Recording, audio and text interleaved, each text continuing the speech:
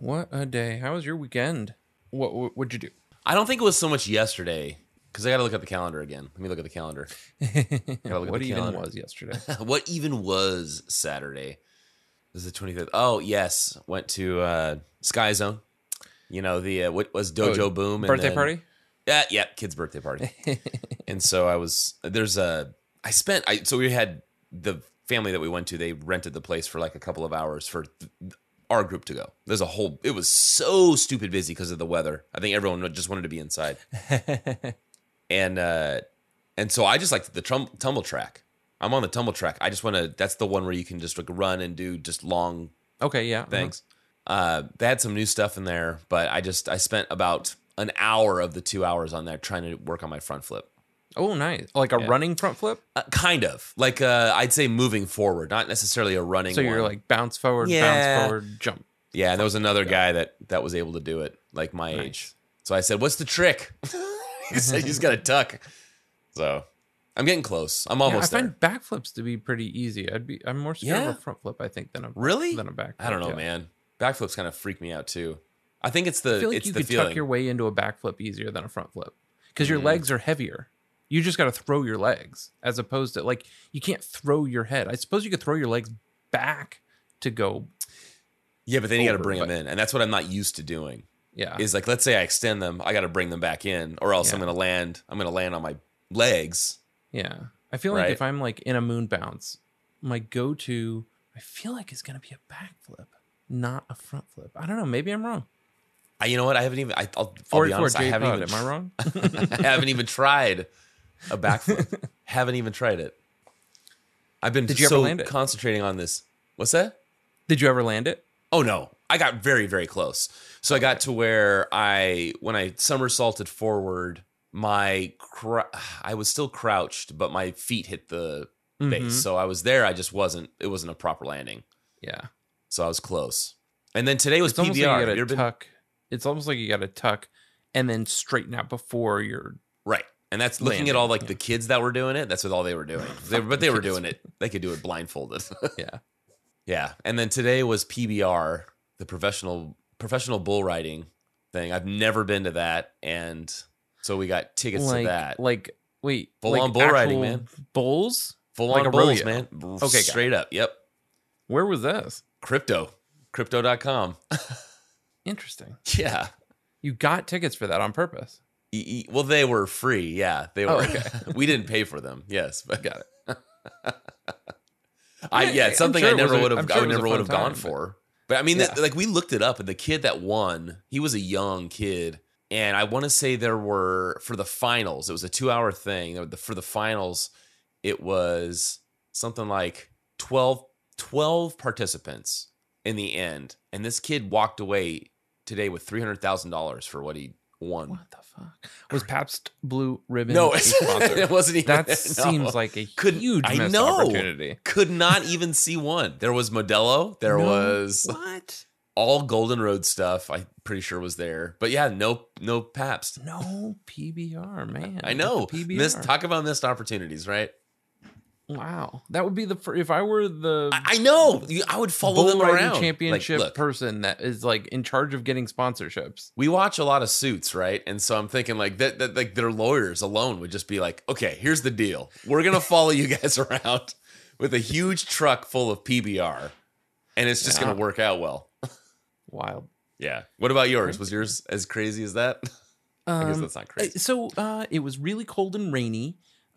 So what did we do? Friday night, I don't even remember. I think we ordered food. I went and picked up Susie because there was the flash flood warning in LA. It was like, do not leave your house unless you're evacuating from somewhere. And so I was more like, okay, well, is Susie going to be able to get a ride home from work, like a Lyft or an Uber? And if she is, do I want somebody driving her over the canyon, or do I want you want to be the guy? Yeah. So I was the best. So we went and picked her up, and we fuck, that was crazy, man. I couldn't like even parking to pick up dinner was like insane. Like I tried parking at the restaurant was like on the next block over from Keaton School, and there was no parking around. So I was like, I'll just park at Keaton School and go. No, I couldn't because the water was rushing down the street so wide. Like, even if I could leap over the rushing river of water. I wasn't going to leap back with the food. Of course. And I'm in like water resistant shoes, but they're Allbirds and they're wool. Like I'm not going to walk through the. Oh, by the way, I wore those to school on Friday, which Your was Allbirds? raining. Oh yeah, I was basically drenched. I don't know how those are water resistant. They're wool. They're water. Interesting. To me, they were Mine are the sucking high in top. as much water as possible. Mine are the high top wool. There are Allbirds I would not wear in the rain. These specifically I do wear in the rain. So yeah, Okay. I'm interested. Did you Maybe I have the accidentally ones like step in a huge puddle? Like I didn't even step in a huge puddle, but like the water was Oh. gone. That's how much water was sucked into these interesting. things. Yeah, I don't know, man. Anyway. So sorry. That sucks. Anyway, so you're in your Allbirds. You're not going to run back Yeah. over. Yeah. So anyway, I ended up parking like illegally just to get the food and go home. But it was good, and we watched movies at home. And then the next day, we watched Singing in the Rain. That's what we did. We showed the kids okay. Singing in the Rain, and it held their attention. They loved it. I loved it. Wow, I hadn't seen that movie in years, and it was so good. Then Saturday, I built a ton of origami boats, and I didn't have. I was like gonna mix glue and water and like make a Mod Podge to like seal them, Right. because they were all made of construction paper. But instead, I used packing tape. I just lined the bottom and the sides with packing tape, and it Yeah. worked out great. And then at first, one of the boats got wet and like took on water, and it just got too wet.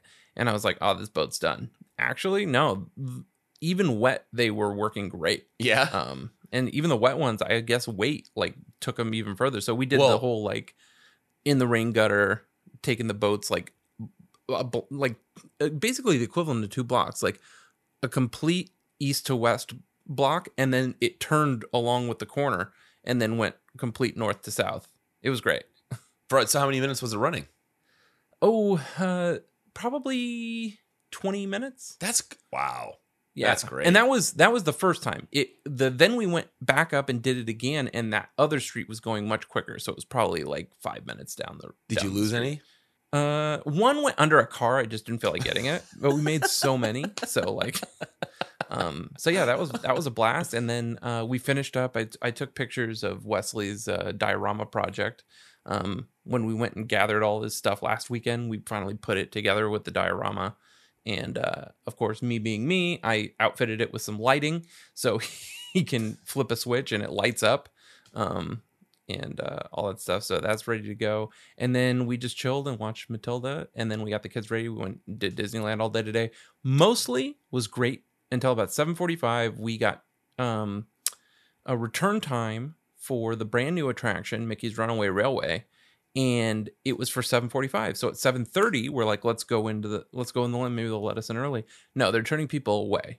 And they're like, no, the fireworks, we got to clear the land out by 8:00. The fireworks. And I was like, yeah, okay. When are the fireworks? 9:30. Okay. And you're doing what? And they're like, the land's at capacity right now. So even if you were to get on the ride, you wouldn't be able to leave the land for 2 hours. And I was like, what? This doesn't make sense. And I was really mad because I haven't ridden this ride yet. It's brand new. And I was really pissed off, but I was like, what am I going to do? I'm going to go tell City Hall and they're going to say sorry. Like there's nothing they can do for me. They're not going to let me ride the ride. So I just left pretty pissed about that. And then the trams were closed. It does seem that there was a medical emergency maybe on one of the trams. And it's so crazy how Disney does stuff, man. What they did is they took every available tram that they had and lined the tram path with the trams so that the emergency vehicles could go onto the tram track without being seen by most people, because they were just blocked by all of the trams that were on there. Wow. And I don't know, I'm assuming there was an emergency on one of the trams. And then I'm like, well, why don't they take the person over to the parking structure? But probably because there is an access to the road for emergency vehicles, it was probably easier to stop there so the emergency vehicle could get right to the person. Anyway, I don't know for sure. I couldn't find anything on social media, but I could see that there was, like, we were there, we walked back to the structure, which I don't mind doing anyway. And there were emergency vehicles leaving the tram path. So I was like, okay, for sure. Like, but I did, oh man, I gotta show it to you. I made a really cool photo edit. Obviously, when's the last time you were at California Adventure? Like never? Yeah. Say, probably like 5 years ago, 5-6 years ago. Okay, that's not bad. So you remember the Twilight Zone Tower of Terror? Yeah. Now it's a Guardians of the Galaxy attraction. It's terrible. I heard about that. Well, it's terrible, huh? Yeah, I took a picture of it tonight, and I was looking at it, and I was like, I have to have a picture of Tower of Terror from this exact angle. And I did. So while I'm waiting, Susie and I did Rider Switch with Wesley. While I'm waiting with Keaton near the exit, I find the photo of Tower of Terror.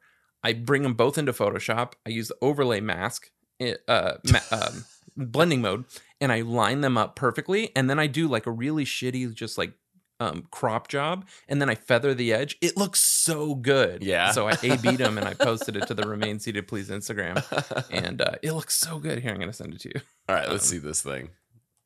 What, as I show you, what was it? It was Friday night or Saturday night that I sent you that Photoshop that I was doing. Oh yeah, for my class, right? I feel like I'm in that. I'm trying to show them as much Photoshop as I can. Because, like photography. I mean, how much are you going to do with the cameras? You got to know how to put it now, into keep in mind, I did this on my phone using the Photoshop. The iOS app wants me to use Photoshop Express, but that app is terrible. I use Photoshop Mix, and it's really, really good. I really like how that app works. But anyway, these are pretty well lined up. I was like, should I bring this into like regular Photoshop and like really line up the edges? But I don't see any inconsistencies here. Nah, this looks great. So wow. If you look at the sign where it says Guardians of the Galaxy Mission Breakout, you can kind of see Twilight Zone Tower of Terror also blending right there. Yeah. At the fountain down below. And there's no step where you can see where the thing blends. And then up at the top of the building, there's no like step where the building isn't quite lined up. Like, no, I lined it up pretty good. You did really well. Damn, David. iOS app. Unfortunately, the Hollywood Tower Hotel picture, it was the best quality that I had, and I'm pretty sure it was mostly in focus, but that was probably like an iPhone.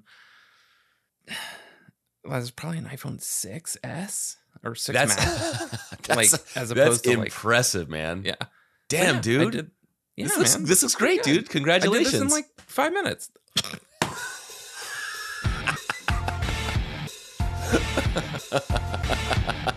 Thank you for landing that. Oh, yeah. Oh, I know. You're just waiting for it. I was like, is there a better place? Nah, this is it. Let's drop it in. Man, I'm really stoked on this edit. That looks so good. Thanks, man. Damn. And I mean, like the right way to do this, like what a photographer would have done, was find the picture of the Hollywood Tower Hotel and then say, okay, let me take a picture from that same angle. No. Separate. I took the picture of the Mission Breakout, and then I was like, I'll bet I have a picture. And like, I'm just so predictable. Like, I took the picture from the same angle. Right? You're going with your gut. Yep. That's awesome. So predictable. Yeah, great. Well, thank you for landing that plane. Yeah, of course. Any housekeeping from you? I don't have anything here. There was there a correction that I saw on our Instagram? I saw 2 corrections. Well, no, 1 correction and 1 interesting piece of information. So yeah, if you go to our Instagram, there was a comment. I think Aaron Bruntgart left a comment. Yes. On the Stop Whispering episode. Yes, he did. Let me know if you're not able to find it. You know what? I can't switch on. I can probably look at it on my phone, but I'll get there. It says, so yes, Aaron Brungart says, correction. The song with the lyric, "You don't have to scream to say something that you honestly mean," is not from Authority Song. It's from No Sensitivity. Oh. Yeah. You would think we would know, but no. No. Thank you, Aaron. Great up, otherwise. Had not heard this track before. I would pay all the monies to hear Jimmy Eat World cover Creep. I think that would also be a great hell yes. Yeah. cover. I think Jim's voice could do that justice. So yeah, that is a piece of housekeeping there. And then so let me see if it shows up differently. But somebody, and I'm gonna let you know who, but I need to go to Jimmy Eat World's Instagram real quick because I want to see if it shows me the date. 6 days ago. See, Jimmy Eat World posted a photo on February 20th. Was the 20th Monday? Yes. Yeah. So when they posted this on Monday, it says New Music Monday. Right. I read that as it's a Monday, we're playing new music. Now, I've been chatting with a new listener in our messages. Let me give this person credit. Kyla J, Kyla-J.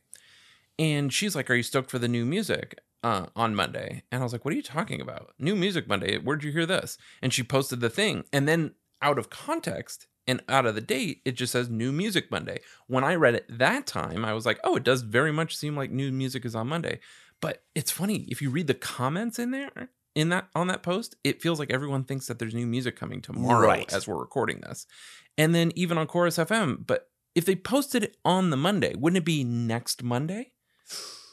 I would never assume if somebody posted something on a Monday and it said New Music Monday, I would 100% think they were just saying colloquially, it's a Monday, we're playing new music Monday. Like, you know what I mean? Like Flashback Friday or Taco Tuesday, New Music Monday. Not new music coming Monday if they were posting it on a Monday. If it were Tuesday and they said New Music Monday, 100% I would have said, wow, this Monday they're playing music. So I suppose we will know in 2 hours. I mean, New Zealand would know by now, right? Right. I think this is just, I mean, for the band. I don't think there's new music tomorrow. No, I don't think so either. For the band and where they are professionally in their lives, I feel like they're so scheduled on times that they've got to get together to practice stuff now. Place Your Bets is still their most recent track here. Is there any whisperings about it on Reddit? New music coming soon 6 days ago. This is Scotty Danger 22. 9 comments. Something loud type of whole album. And hopefully a tour, says D Zato. Growlithe Trainer says... Oh, Growlithe Trainer. Growlithe, yes. Yeah. Says, because reading comprehension is not my strong suit, does this mean they're dropping a new song next Monday? Or just a caption like Throwback Thursday? That's exactly what I was thinking. Thank you, Growlithe Trainer. Yeah. Implying Thursday, that they're working on new music today, Monday, which will be released at some point in the future, not next Monday. Please be the former. My read it like it's Monday and we are making new music today. And what's funny is I think I thought that when I saw it, then it was just in one ear, out the other, 100% forgot. So when Kyla said, what did she say? Definitely, I see that. What I'm most excited about is for the new music coming out on Monday, whatever that may be. And so I'm like, what? What are you talking about? And then she sends me the picture. And I just am like, oh, I must not have read the caption or something. And anyway, as it sat with me, so anyway, I read it the same way. I saw I saw like minutes after it was posted, right? And then there were people saying, when is it coming? Where's the music? And I thought, there's no way they would post this without posting something else or like an imminent like listing on YouTube or something of some new content. So I figured the same thing as you, that it was the same thing as like a Throwback Thursday or Taco Tuesday or Fun Friday. Yeah. Flashback Friday. Yeah. So anyway, that was that. So that is our Instagram comment with the update and new song tomorrow. No. I got a like from Zach on my personal Instagram on a comment I left. Did I show you this? Things are changing. No, you didn't. Show it to me. Hit me. Okay. So Adam Willard, who is the current drummer of Against Me, was drummer of Rocket from the Crypt, was drummer of Angels and Airwaves, was drummer of The Hell with Matt Skiba. He posts that he has sat in with Seth Meyers' band 4 times at this point, or will be doing his 4th time. And he's posted a thing, 8G band sit-in. So Seth Meyers' studio is 8G at Rockefeller Center, and Adam's playing with the band for a week. So he says, I'm headed back 4th time's a charm, and my first public gig /show /thingy since my wreck. I'm on February 27th to March 2nd. Stoked to get into it with the 8G band. Thank you all again for your support. Can't believe this is where I'm at just 6 months later. He had a motorcycle accident 6 months ago. Yeah. And he's been in physical therapy since. So he was at Studio 606 recording some stuff and posted a video. He hits the drums harder than anybody I've ever seen. So he's doing really, really well. Anyway, I say, so rad, dude. Zach Lynn should do a stint in this spot. And I have 1 like from one Mr. Zach Lynn. Zach, huh? Yeah. Damn. And I do think Zach would be a good sit-in. He'd be a good, like, straight man. He's so humble. Yeah, right? Yeah. No frills, nothing. Just straight up, totally. Like, doing it right. Yeah. Nothing extra. So, yeah, I love it. I also am sure that he thinks that I am not the host of Jimmy. No. Because I wouldn't have gotten that like. And lastly, I have an update to our Last FM's exclusive Patreon episode. Remember when we posted to, who was this? TWOODCC. Yeah, because they were the top, as far as we could tell, listener. They've got 2.4 million Scrabbles. Yeah. And they were actively scrabbling when we were going through it. Yes, they might be actively scrabbling right now. Yeah, they're listening to Lady Antebellum. I Run to You.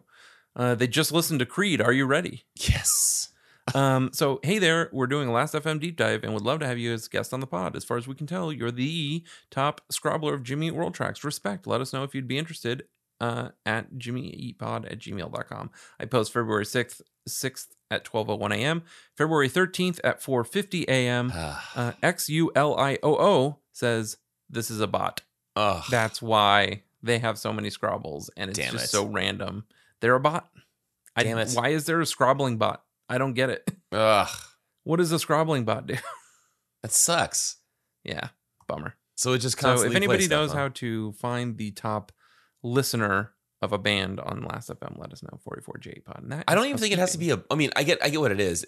There's no real bot. You tie it to like something like Spotify and just let Spotify play, right?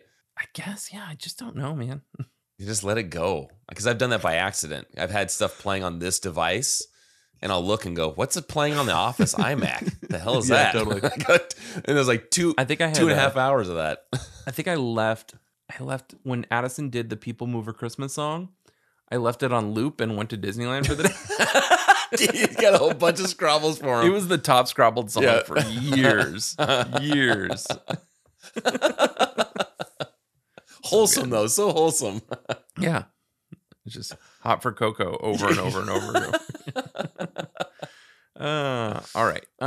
And before we get into the stats, I did feed a prompt into ChatGPT, and I had it write me a podcast script for the song Congratulations, if you would like me to read it. Oh, sick. Okay. All right. Okay, here we go.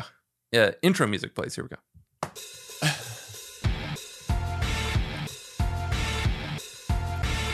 Welcome back to Jimmy Eat Pod, the show where we dive deep into the world of Jimmy Eat World. Today we're discussing the iconic track Congratulations. Let's get into it. That's it? It's so fun. Okay. Congratulations is a fan favorite track off the band's 2004 album Futures. It was recorded at Cherokee Studios in Los Angeles, California, and produced by the renowned Gil Norton, who has worked with artists such as the Foo Fighters and Pixies. The song features a guest appearance from Rachel Hayden, who provides backing vocals. Hayden is the bassist and vocalist for That Dog, and has also collaborated with other artists, such as Beck and The Rentals. Congratulations was released as the second single from Futures on November 16th, 2004. It peaked at number 21 on the Billboard Modern Rock charts, and received critical acclaim from fans and critics alike. Interesting fact about Congratulations is that it was actually inspired by a conversation lead singer Jim Adkins had with a friend about getting a tattoo. The conversation led to Adkins to reflect on the idea of permanent decisions and the fear of making mistakes.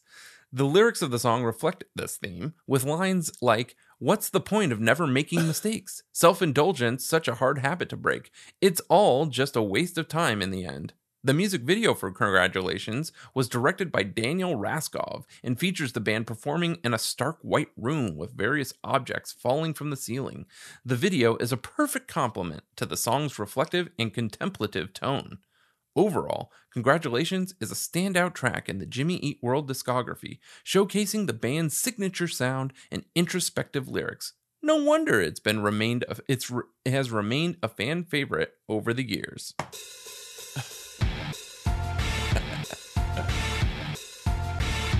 And that's a wrap on our discussion of Congratulations. Thanks for tuning in to Jimmy Eat Pod. Be sure to join us next time as we continue to explore the world of Jimmy Eat World. I was trying to keep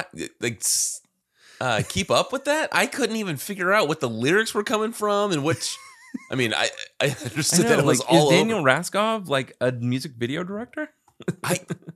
The lyrics it pulled off, which were, what is it? What's the point in making mistakes? Or what's the point of making mistakes? Daniel Raskov was either in Point Break or directed it, but he didn't direct it. What's her name did? He was a producer on Point Break. That was interesting. So funny. Going off the rails. Yeah, it's just like, it's so confident. Right? Well, let's discuss this. And one of my favorite tech YouTubers, MKBHD.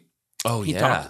He's talking a lot about Chat GPT and AI, and he was like, it's interesting when you look at things that, you know, he could type in like, what are the top electric vehicles right now?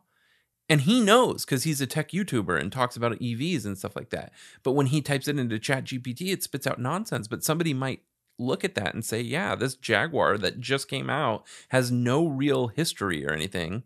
You know, it's on this list that Chat GPT spit out. And he's like, you know, it's interesting being an expert. I don't think we're an expert on this band at all. Obviously, in our housekeeping, we talked about a lyric we got wrong. Yeah. Last week when we didn't realize what song it was, and we just Googled it real quick. And so, yeah, it's when you're an expert on something though, and you use Chat GPT, it's kind of interesting to see what it spits at, because it makes you kind of second guess. Like, what was it? We had said, there was some random producer last week that produced Place Your Debts according to Chat GPT. And we're like, well, who is that guy? Did he work on it? Like, Right. I never heard his name.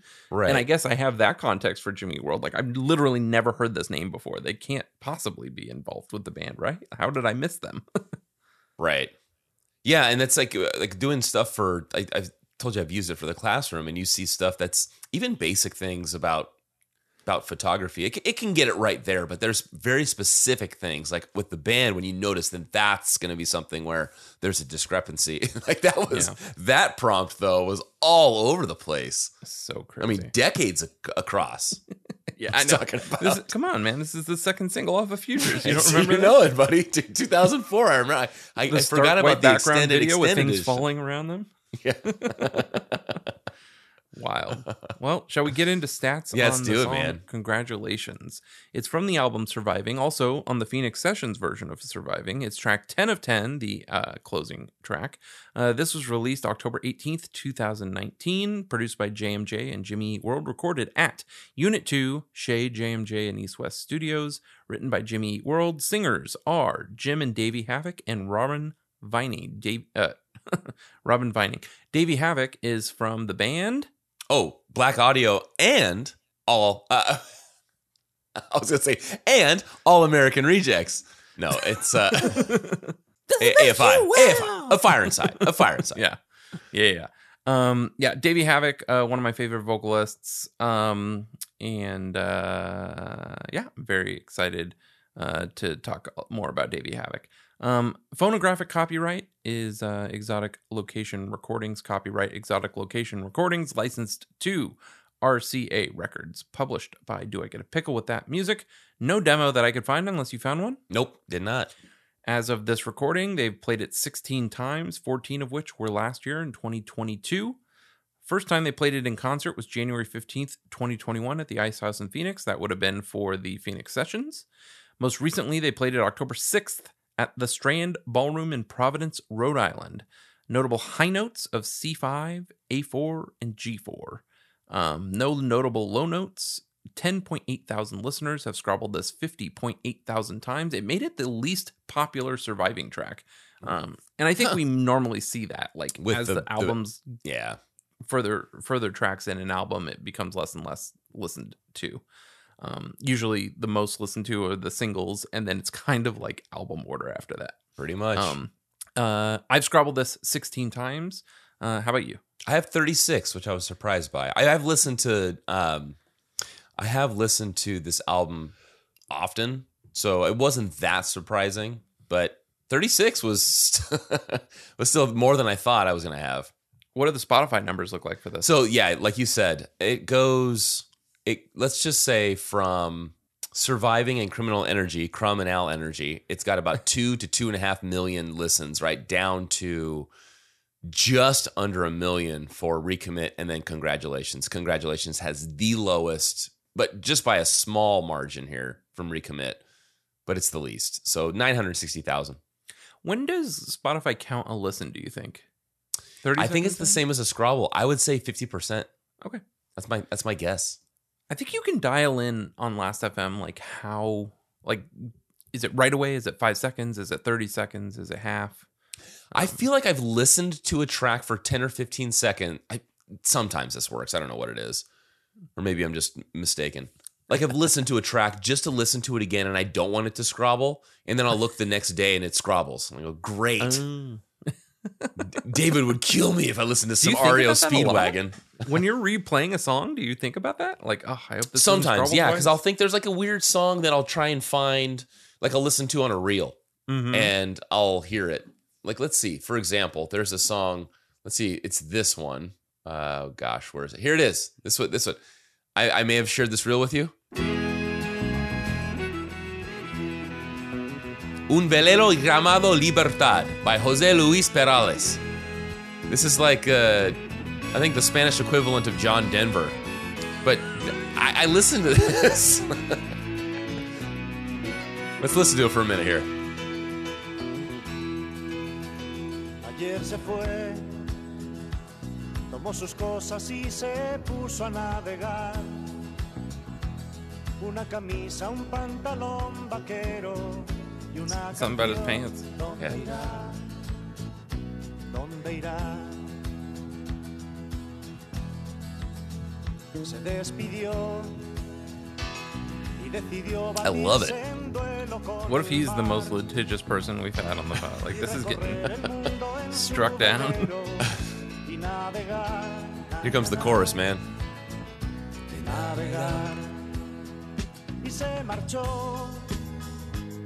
Look at that bass. Very Muppety, yeah.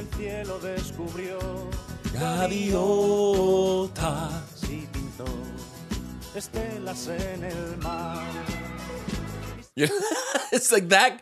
I would listen to it and I thought, I don't know if I want this to show up in my Scrabbles. But after listening to it a couple of times, I was like, I actually liked that song and favorited it. I just don't think of it. And I guess, like I said, I mean, that's why like my kids' stuff gets, or my Scrabbles and my year-end lists are all tainted by what the kids listen to. And see, I think my kids are pretty they're not always listening to kids' music, but like they want to hear the Matilda soundtrack. And yeah, then I've got then I go into private mode, man.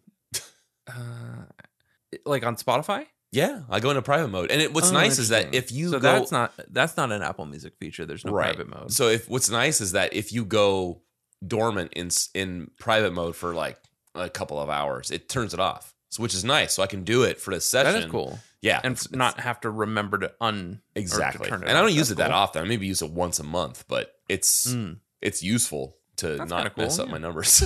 We talked about. I sent you a podcast where the tech people were arguing the merits of Spotify versus Apple Music. Yeah, and it's like, like if Weezer comes out with an album, can you add that to your library? It sounds like you can just like something or follow something, and then and then what? There's no like recently added or recently.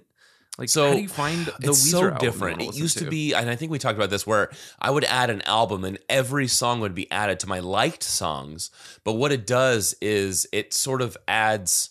There's liked songs and then there's like your library. So if I like an album, it adds the whole album to my library. I can search it, but if I played through my liked songs, it's not going to play that track, which is what it used to do 5 or 6 years ago, where if you go to library, the whole how thing. is it sorting that? By recently added? My liked songs? No, like let's say Weezer comes out with an album. Right. And I guess what do? You hit a heart on it or you hit a plus on it? Yep, it's a heart. For the album. It's a heart. Yes. That's bizarre. And then what? You go to your now you want to see like, oh, what are like I want to listen to some new music that I recently added to my library. There you go. So the problem is, let's say I go into Spotify under albums. So under my library, under albums, it automatically sorts by recently added. Okay, so it's got good. Sherwood, Neil Halstead, Dream Kid, Will Dorado, La Bouquet, Owen. Right? So it's 1983. You just have to scroll the prompt. You know, she said yes. Yes. I had to follow you. You dropped the album. Dream Kid's great. Yeah. What's funny is I think Dream Kid's Instagram stuff is better than his records. I like it. Yeah. Right. Yeah. I like what they did. I listened to it one time through and it's like, all right, it's cool. Yeah. It's good. So that it does. So there is a way default. to go to your recently added albums. And if you, let's say, for whatever reason, Fall Out Boy, they have an album that's coming out currently only 3 songs are out, but I added the album to my library, and as songs come out, it just gets moved to the top of my recently added, which I like. Ooh, that's nice. So you're saying that, like, let's say, well, that has to do with the band adding it to that album, right? That I don't know how that would work, because I feel like Spotify has the singles that they'll release, like a band will release, like let's say Love Never, Half Heart is on its own, but then you've got Love Never inside Surviving, right? And it doesn't add or change anything. Like if I added, I've never seen, I guess what I'm saying is I've never seen an album add additional tracks. So on Spotify, it's like you put out what you have, and that's it. That exists on its own. So if I go to recently added here, I'm just going to send this to you. So this All-Time Low record is not out yet. I'm going to send you a screen grab of this. This is good content, I think, for everybody. Well, I mean, it's been a narrative throughout the whole thing. This is what the All-Time Low album looks like right now. I'm sending that to you. All right, let's see. Take a look at this thing. And so as songs will come out, it will kick it back to the top of my recently added, because it's until the album is out. Then it'll live at that point in the recently added. But it knows that I'm interested in any songs that are going to come out on this release. And then let me ask you, how did you add this? Like you asked me, there's a heart on my end. You see where the little down arrow is? Sure. That means download, because it's already in my library. That is a plus if I haven't added it to my library. So basically, I go to All Time Low's page. I see Tell Me I'm Alive is coming. I click on that record and I hit plus. And that adds it to my library. So when I go to recently added, it's there with all the tracks, whether they're released yet or not. And then, like I said, let's say track 3 is they release before the record comes out. It'll kick this back to the top of recently added because there's a new song. And I feel like this is something that you would like, and only you would like, because this does not seem interesting to me. Like I know it just doesn't. It just seems over engineered for me. Like I just want the album. I don't want it to move back to the top. Like if I want to go back to All Time Low, I'm going to go back to this album, but I'm not going to like wait for it to be replaced. Yeah, but a new song is going to, let's say another song is going to come out before the full record is out. Yeah, you're always going to recently added. You may not go down to All Time Low because you've got 6 things on top of it. I guess. But it kicked up front. Oh, there must be something new on it. There is. Sick. Let me hit it. Maybe. Yeah. I don't know. I don't know. Like I did recently add one single Kimbra song, and it did. It added. It looks like this. I could see it's track 2 on something, but in my library, it's just this one track. This is why I'm a Spotify man. I can't deal with this. It's too much thinking on my part, David. Yeah, see, no, I can't. I don't. And I listen. How often are you listening to a playlist versus an album? I don't know. I would listen. I don't even know. Like I listen to a lot of like I'll be inspired to listen to a radio. You're getting in the car. You open up Spotify, and what do? Either I will listen to an album or I'll listen to my liked songs. I won't really listen to a playlist, if that's what you're asking. I won't listen to a playlist. I won't find a playlist. I don't even know how to get to my liked songs. Well, mine's it's up front. It's up top. And what's nice is they have the 6 most recent things that you listen to, an album, playlist. I could go to listen now. There is David Park's Station, which maybe is my liked songs. I have no idea. And if I click on it, I might like play, that. I don't know. But it won't. And I like listening to that. But like, I don't know, man. I'm usually like wanting to listen to a full record. I'm like, oh, I want to listen. And then if I don't want to listen to a full record, but I know I want to listen to 1975, I'll go listen to the 1975 Essentials. And then it'll just play like... We have the same things. It's just a different way of getting around it. I just don't think I know enough to care about like that, like adding and the album and then pieces of it come in and I don't even think if I'm inspired to listen to something, I'm gonna go look for it rather than be fed that. Yeah, I think is what I get. I'm mostly just listening I'm usually living in my recently added or manually searching for a record because I want to listen. I gotcha. Yeah. Huh. So there it is. Well, yeah, right. Let's talk about the. You're gonna be an Apple Music guy, and I'm gonna be a Spotify man, and that's it.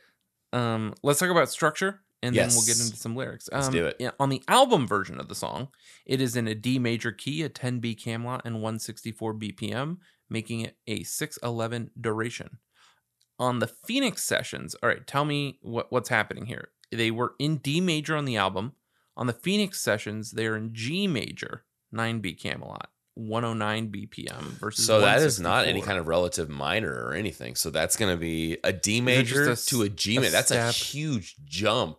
One of them sounds off. That seems weird.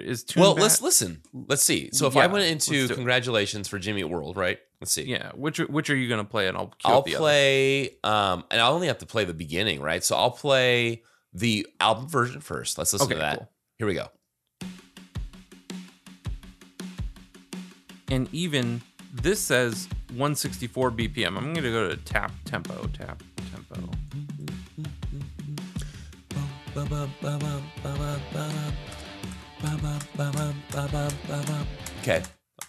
in the 170 realm. Okay.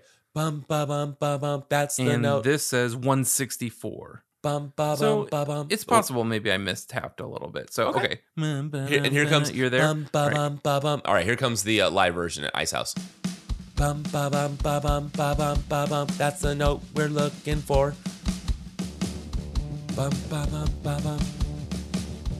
It's the same note. Yeah, it sounds like it, right? I'm going to tap out the tempo here.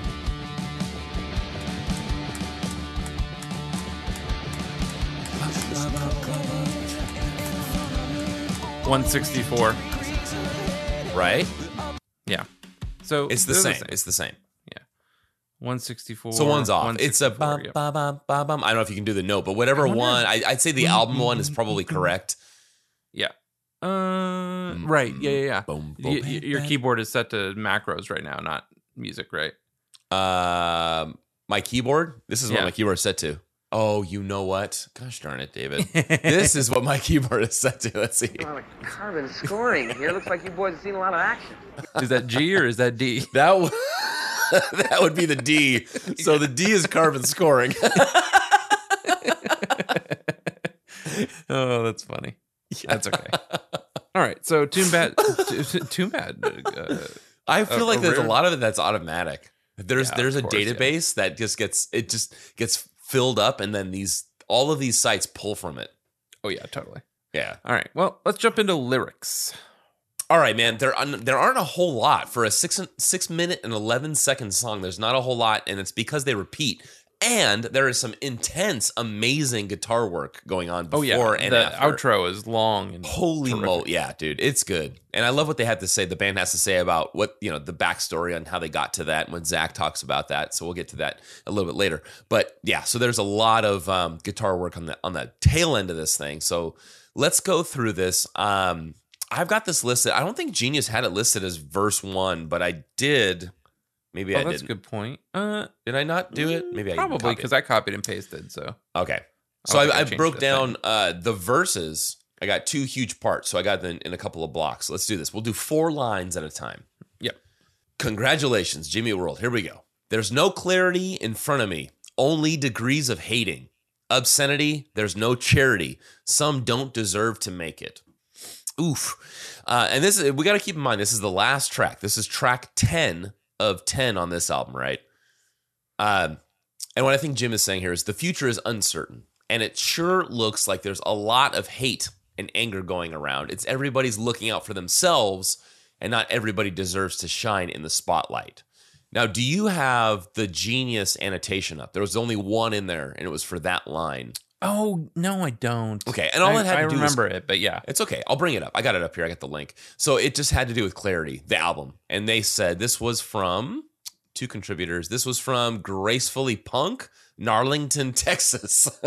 That's cool. I can't tell. It says 2 contributors for this one. Oh, created by Gracefully Punk, accepted by Narlington, Texas.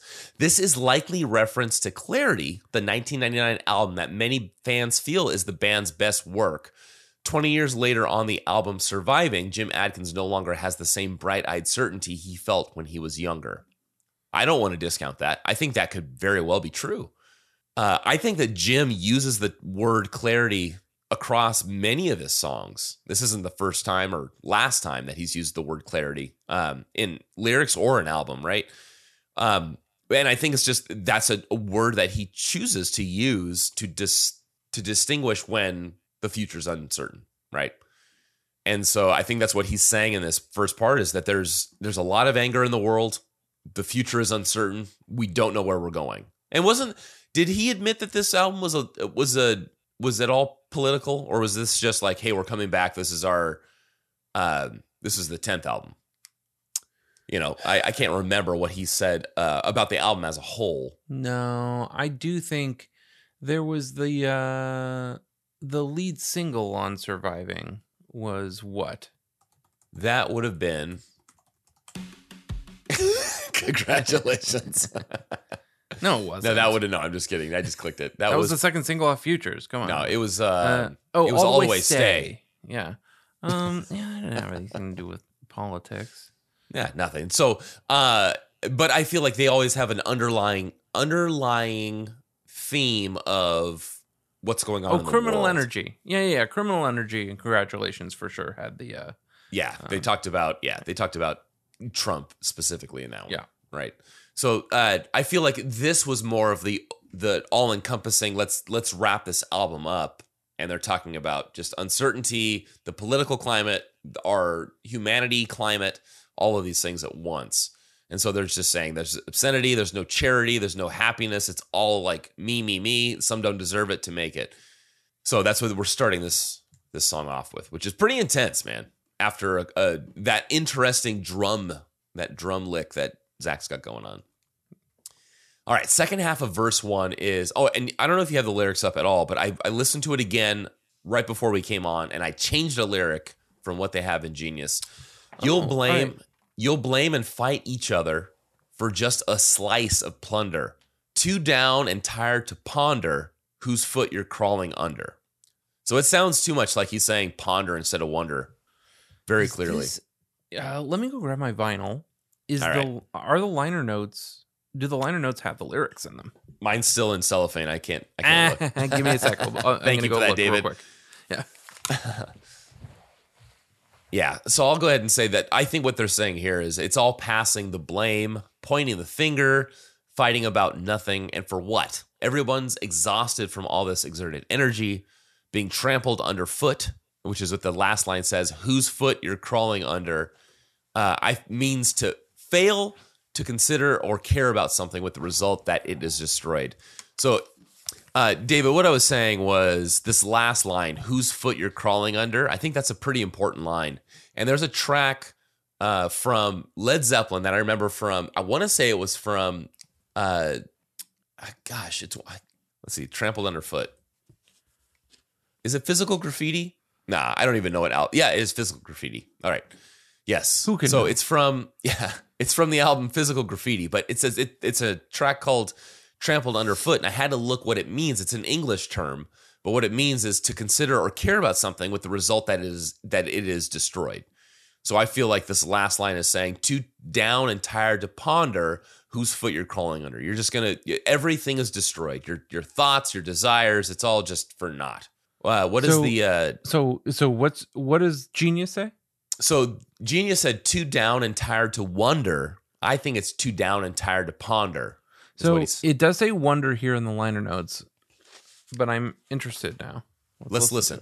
Here we go. I can play it.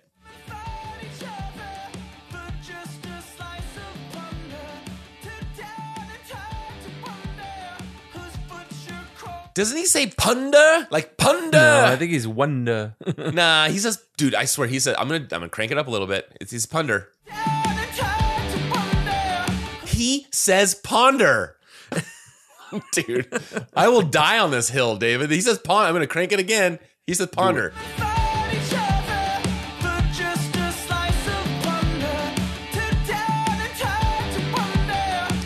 Dude, he so clearly says punda. Even if it's a punder. He does not say wonder. There's no He very whoop. clearly said to blave, and we all know to blave means to bluff. To bluff. He was probably playing cards and he cheated. Liar! Liar! Get out of here, you witch. I'm not a witch, I'm your wife. Oh my God, I love that movie. As you wish. As you wish. My sweet Wesley. Okay, so I think he says too. It doesn't really matter. No. It's all the same, right? So it's too down and tired to ponder whose foot you're crawling under. But I do think that what they're saying is that your desires, everything you're looking forward to is just going to get crushed. Like you're just going to get someone else's dreams are going to usurp yours. You're going to get trashed. All right. To the chorus. A lot of O's and ahs. So, whoa, right? Whoa. And then yeah. And then the callback, and then the ahs, O's, and then the callback of the ahs and O's. And then this was actually a lyric I did not know. You're on your own. You're on your own. Yeah. Right? So you're on your own. You're on your own. He only wants to worry about himself. What has caring for others done for him? And I think this is such a common narrative is that people, maybe it's like a selfish attitude or something, but like people, they'll say you're so selfish. You only care about yourself. But it's almost like there's so many people out there doing their own thing. It's like what else is there to do but focus on myself? And it's hard it's hard to get out of that mode of thinking when everyone else has got their own thing going on. It's like what was Addison talking about us trying to get together for to go to get a drink or something. And it's like we're all so invested in our pursuits. It's tough to get out of that. Yeah. Because that's it. Like every week, it's like for me as a routine. It's like it's school Monday to Friday, and then weekends is all of our activities that we couldn't do during the week. Yep. So talking about you're on your own. You're on your own. You're all on your own. You're isolated. Okay, and then the only different lyric here is going to be the second verse, which I broke down into a couple blocks. So it's read carefully, can't possibly, a threat to future earnings, suspiciously through editing, the facts are disappearing. I love that he used this, suspiciously through editing. That is, to me, that lyric of all of these lyrics stood out the most. And what I think he's saying is even trying to be careful and plan, you're never going to get it all right. Somebody's going to skew the headline or spin the story in a different way. And what's truth and what's fake? There's such a muddy line. Like there's no there's no clear line, I guess I should say, between what's no clarity. Exactly. It's going back to the very first line that Jim said. There's no clarity. It's so muddied. It's just so hard to distinguish what's clear, what's truth, and what's false.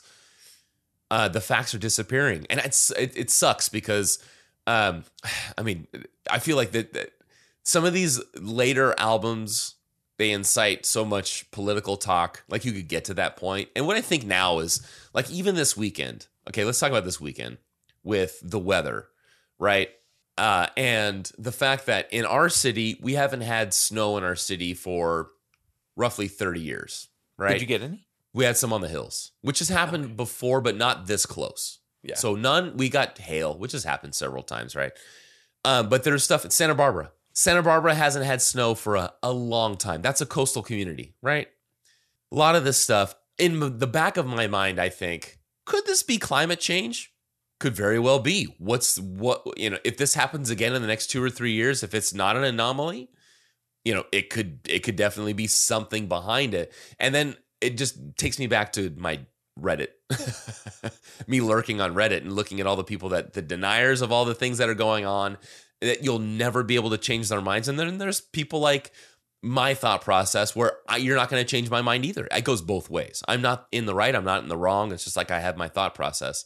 And I think that's what they're talking about, is that the facts are disappearing. It's so hard to try and change somebody's mind this day and age because there's so much that they're infiltrated with in their mind. There's so much data. There's so many facts. And I say facts, I use that term loosely, that they're being presented with, that it's hard to see something else. And I'm glad that Jim and the band have brought this to light, is that it just gets harder to distinguish what's real and what's fake. I saw a really funny comment, which is what I was over here looking at. Sure. There's a really politically left-leaning Instagram account called Homegrown Terrorists, and they basically update you on all the January 6th people that are getting arrested over time, or they're posting pictures like help find this person and all this stuff. Anyway, they posted one of those dumb ways to die memes. That's the new thing. It's like I saw one that was like a mom was like, I gave a stranger on Facebook my address for buy nothing, and she's like, dumb ways to die. Anyway, it shows a guy like trying to climb the steps of the Capitol, like on the outside of the steps, and then he falls off. Dumb ways to die. Like, he's anyway, like a floor up, right? I have no idea. Yeah. It's enough to hurt. You can't see the bottom from where the video was. Anyway, it says just a regular tourist visit, right? And it was. Remember that was like, oh, we weren't there to riot. We were there to just visit. It was like, but here you are climbing up the side of the Capitol with the Trump flag in your hand. Anyway, and same thing. It pains me to have those conversations if that ever gets brought up. But if someone has that stance. You know what? I'm not even going to argue with you. You have that stance that's what it was, and that's what they're going to die on. But like that, it's that kind of mentality that it's so split nowadays. There's such a rift between ideologies that it's tough to make your stand and then live by it, because it's you think about when you try to make your stand, like in that case. You can do it on social media because you have people that follow you. But if you're trying to do it in a conversation where there's other people with these ideologies in the same room, it's more difficult, because then it just becomes this shouting match, which I've been part of several times, which sucks. It's like, I just want to, you know what? Let's just have a good time. So anyway, okay, let me finish this. This is the second half of verse 2 here. So this is, with discipline and message, you'll take awkward possession of nothing you really wanted. Welcome, congratulations. So good. And there you have it. The name of the song. Hey, that's the name of the song.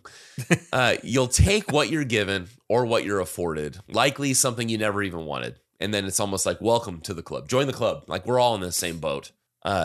You'll take awkward possession. I also think with discipline and message, you'll take awkward possession of what nothing you really wanted. Remember, like, the last thing Trump wanted to do was win that election. and then he ends up getting it, and then he was the president, and he was miserable for 4 years. Like, he just wanted to win. He didn't know what the fuck it meant, and then he became president, and he was miserable for 4 years. And like, you know what? Like, in all of the different memes and reels that were from it, and what is it? The one that I have shared with you, and I swear you shared with me, is the reel of like the husband talking about the honey-do list. I haven't done it yet, but I can guarantee you it's going to get done. It's a certainty. And it's like, this is exactly that. That feels like all of every press conference he's had has been that. It's like, how in the English language do you say the opposite things for an entire two or 3 minutes?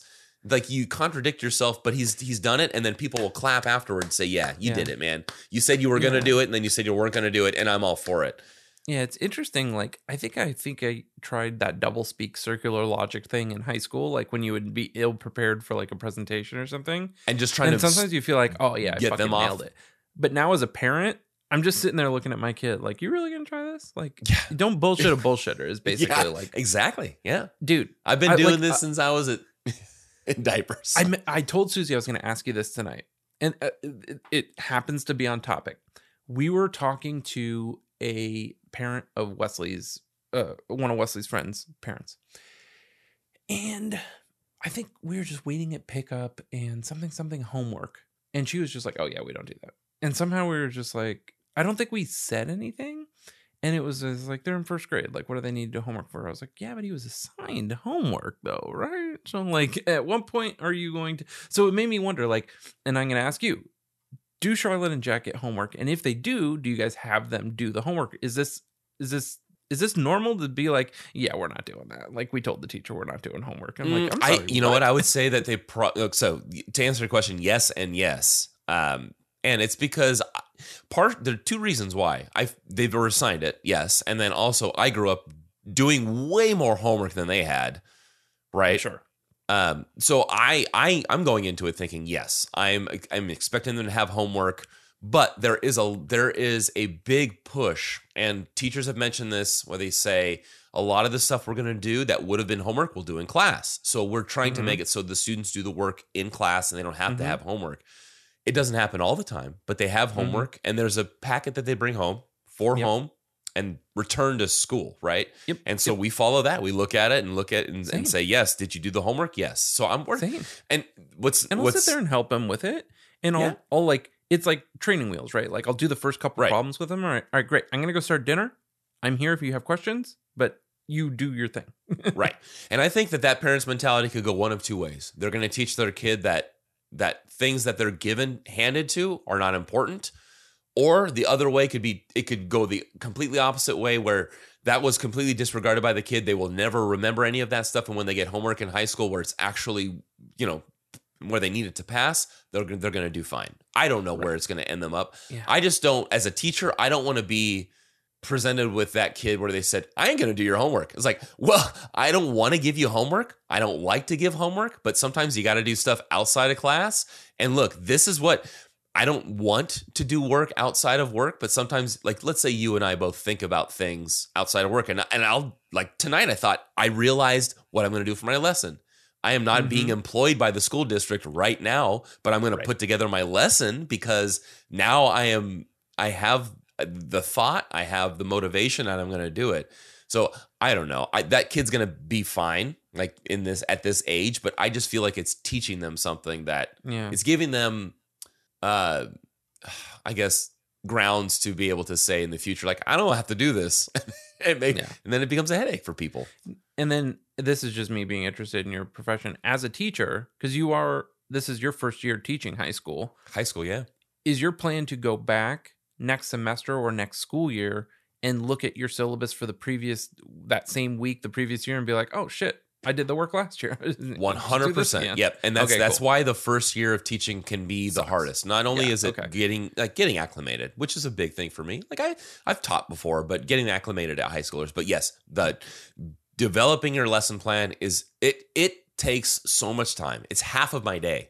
Yeah. And so I'm going to look back, and there were notes that I took, and I'm going to say I'm going to nix a few things, but for the most part, a lot of what I've developed is going to stick because I know what to.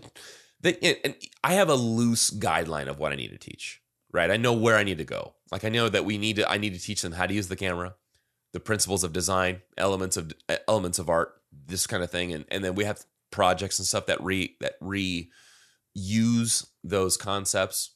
But like the hard part is putting the lesson together, like an ed puzzle, or if it's going to be a lesson, if it's a lecture, like that all takes time. So yes, I will be going back next semester, so much more free, and I'm very excited because you about won't have to be lesson planning as much as preparing for them. 100%. And that's what Lindsay's been riding on for the last 14 years. My last, that's good. My last point regarding the don't bullshit a bullshitter is, so that's a first grader's point of view. And I think from 1st to 8th grade, I did my homework, right? 9th grade, I went from private school. 3rd to 8th grade, I was in private school, one classroom. Even 1st and 2nd grade, when I was in public school, one classroom, one teacher, all day. High school, all of a sudden I'm moving classes. There's like nutrition and lunch and homeroom, and I didn't understand any of that. And I was really doing poorly. Like I think I had like a C- average, D. I was like failing classes left and right and all this stuff. And I realized like something needs to change. And something you realized in me. This. Yeah, obviously. I mean, I was having a tough time. And but this wasn't like your parents stepped in and said, "Hey, look, son." No, it was like the parents, the counselor, and it was just like, what do you need? It wasn't like something needs to change, you got to fix your shit, which is probably some bullshit thing I would do to Wesley, poor kid.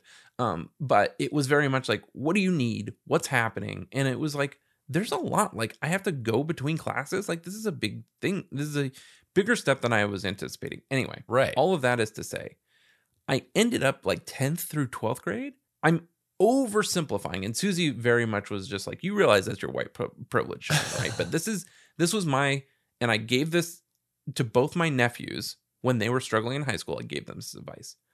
High school is your last step before you're an adult. You need to learn the politics of high school and not school.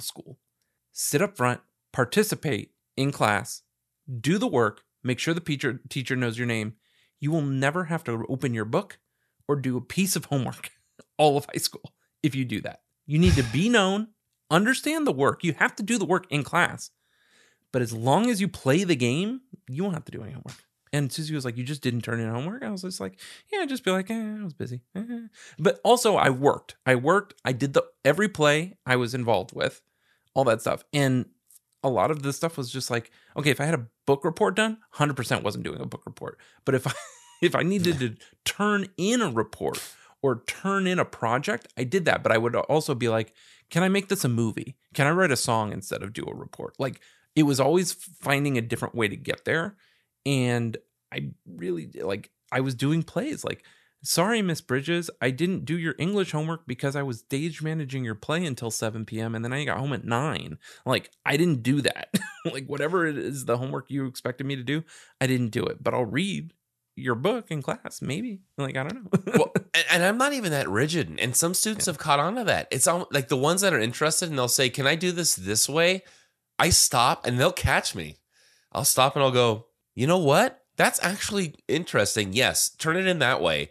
Because if you're going to do it, if it doesn't matter, like you said, as long as you're interested. And I put thought and time into these things. And as long as they're interested and are going to give me a product related to it, of course, turn it in like that. I don't care. You're going to turn it in. And that kid in the back who is being a freaking problem is not going to turn in shit. Sure, I'll take your stuff and you'll get 100%. Because that kid didn't do any work and does not care about what I'm teaching. Yeah. And I've probably told this story once before, but, and I told Susie this. I was like, there was one teacher who I got sent to the dean's office for because I threw the test in her face. It was a physics class. He had to have a TI, whatever, fucking Texas Instrument graphing calculator. My dad was like, I'm not buying you a $90 calculator. You're out of your fucking mind. So I didn't have it. And it was required for this class, but the school's not providing it. And so my dad's like, blah, blah, blah. And me, I'm just like, oh, math's not that hard. I'm really good at math. Like, I like math. I enjoy math. I do well at math, I think. And even that was the product of a good teacher versus a bad teacher. I failed an algebra class, took the same class again with another teacher. I got above a 4.0 in that class. And it was just a difference in teaching styles. Yeah. And the other teacher was just like, if you want to do like an art project that I can put up on my wall in my classroom to decorate, you could put the quadratic equation on it and then it'll be on the wall for when you do the test. You don't have to memorize it. And I was like, yeah, what the fuck? She was like, scientists don't memorize this shit. They open a book and they say, what's the equation for this thing? And what's, you know what I mean? Yeah. So anyway, that's to say is I knew how to do the long math in physics. I didn't have a graphing calculator. I showed my work. I did it on the test. She failed me because I didn't have the calculator. And I was pissed. I threw the test in her face. I got sent to the office and my dad had to come to the school. And we were all sitting there in the office like, wait, what are we doing here? And I was like, I didn't have the calculator and I did the math on the thing and she failed me. He was like, oh no, this is stupid. But yeah, anyway. And then the counselor said, every time you're in my office, it's because of your mouth. You got to stop. You're just saying your piece, man. Very on brand, man. Very on brand for me. Anyway, all that's to say, don't bullshit a bullshitter. And I think that's why some people were disillusioned by Trump and some people drank the Kool-Aid. So yeah, you're right. Those people didn't bullshit well. Nope. Okay. Verse 3. No, there is no verse 3. Well, okay. I see. It's a repeat. And that makes sense. That's why the Genius is so much longer than the liner notes. Right. Yeah. So it's a repeat. So that was it. Love this. And I really think think that congratulations, you're on your own! ! Right. Welcome, congratulations is the last unique lyric, and I think that's very poignant. With this, it's the name of the track. Did you scream me? I did. Well, that was the O's at the end. Oh yeah, the refrain. Yeah. Boom, boom, gaga, boom, boom. Get a lot of octaves going on there. Boom, boom, gaga, boom, boom, gaga, boom, boom, gaga. Oh, man. Yes. So there you have it. Those are the lyrics. Congratulations. Very Trumpish. That's right. Yeah. Shall we get into some track notes? Let's do it, dude. All right. Well, I did want to put here, you know how you're always going to see bands? And I'm like, you just saw a band casually and you didn't say anything about it? I am going to see AFI next month play Sing the Sorrow in Full, and I'm very excited. Hey, and congratulations, I'm telling you now, man. Because it won't be a surprise to you when I do go to this show, because you'll be like, man, you were talking about it for weeks before. Yeah. So that's great, man. To see AFI. I don't know. Is it weird? Like friends of ours were asking, like, because I said I'm going to a show, and they go, "Are you going by yourself?" And Lindsay just goes, "He goes to shows by himself all the time." And I go, "Is that a weird thing to do? Is it? Do I need to make a scene out of it and say we got to get someone to take care of the kids? Let's go out and we're gonna have dinner and stuff." I just want to go to a show, enjoy the show, and come back, and that's it. That's all I want. I think I would like Susie to come to like all shows, but I went and saw the Midnight by myself. I did buy 2 tickets. I just couldn't find a second person to go with me. And Susie, we didn't have anybody to watch Wes and all that. So I did go to that show by myself, and I probably would go to more shows by myself. I don't know. I guess it's also like I have this guilt as a parent. I know what it's like having 2 kids. It's the fucking worst. I would feel so guilty just being like, I'm going to have fun. Bye. But Susie went to Galentine's. I know. I don't know. For some reason, I don't mind that, but I don't like, in my mind, I'm just like, oh, that seems like putting her in the worst situation on purpose. I don't know. I feel like I don't think you're wrong. I'm just telling you how my brain works. I get it. I can see from that perspective. But I guess like there were like at least 3 or 4 different couples that said he goes to shows by himself. I was like, I don't know. Is that not common to go to a show? Like, I remember one time you went to play golf. And I was like, you're just going to play golf? You're just going? Must be nice. That's probably with my brother-in-law, but yeah. I guess we went. I haven't gone, and I don't play golf well. I don't play golf that well. I would love to play golf. That sounds so great for you. I'm so happy for you. Thank you. So anyway, I'm going to see AFI next month. Congratulations, man. Featuring one Mr. Davey Havoc. Yes. Which, you know what? Genius. You know what? That actually, let's segue that. I have a Billboard.com article. Mm-hmm. All right, this is Jimmy Eat World's survival guide, frontman Jim Adkins, on the band's history you've never heard. This is from Billboard staff. Okay. I think I might have a blurb from this, yeah. All right, this is 10/14/2019. I don't have all that info. All right, just copied. So down below, yes, it says AFI's Davey Havoc performed backing vocals on Surviving Closer. Congratulations. How did that come about? Do you want to tag team this? Do you have that? Yeah, go ahead and you read the first paragraph. I'll take it. Okay, here. It just sounded like something he would sing. His backing part sounds like AFI. We made friends with AFI on the Warped Tour in 2001, and we've always kept in touch. I called Davey, and he was worried about getting to a studio. On the acoustic part of the intro to Surviving song 1 Mil, sorry. I really wanted something spontaneous that wasn't your typical studio setup. I went into the garage of our studio, set my phone down, did the part, and when I dumped it into the session, it sounded really good. The microphone on your phone is probably $300 or more. The research and cost is insane. I had to mess it up after I dumped it in because it sounded too good. So when Davey was stressing about getting to a studio, I was like, no. Put headphones on, set your phone down, sing it, and just send that to me. That's what he did, and that's what's on the record. I can totally see how there are SoundCloud rappers who have never seen an XLR cable pumping out platinum hits now. So good. I was dropping the recently XLR just telling cable. somebody, like, just record it on your phone. Jimmy Eat World does it all the time. Yeah, right. I mean, there's vocals that I have laid down, and we were just talking about. Oh gosh, it was Best Coast. Mm-hmm.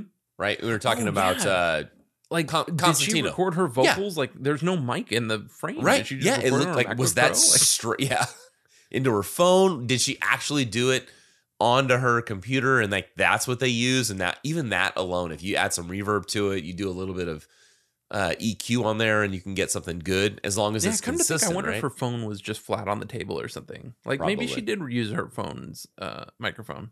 It is pretty impressive, man. Like there's people that have gone to. They've used their phone just for like the dictation part of it, like put it on the table and listen to the room, and it's just like that damn thing. It's like it's omni. It's very. It catches some the pickup pattern is so good. Yep.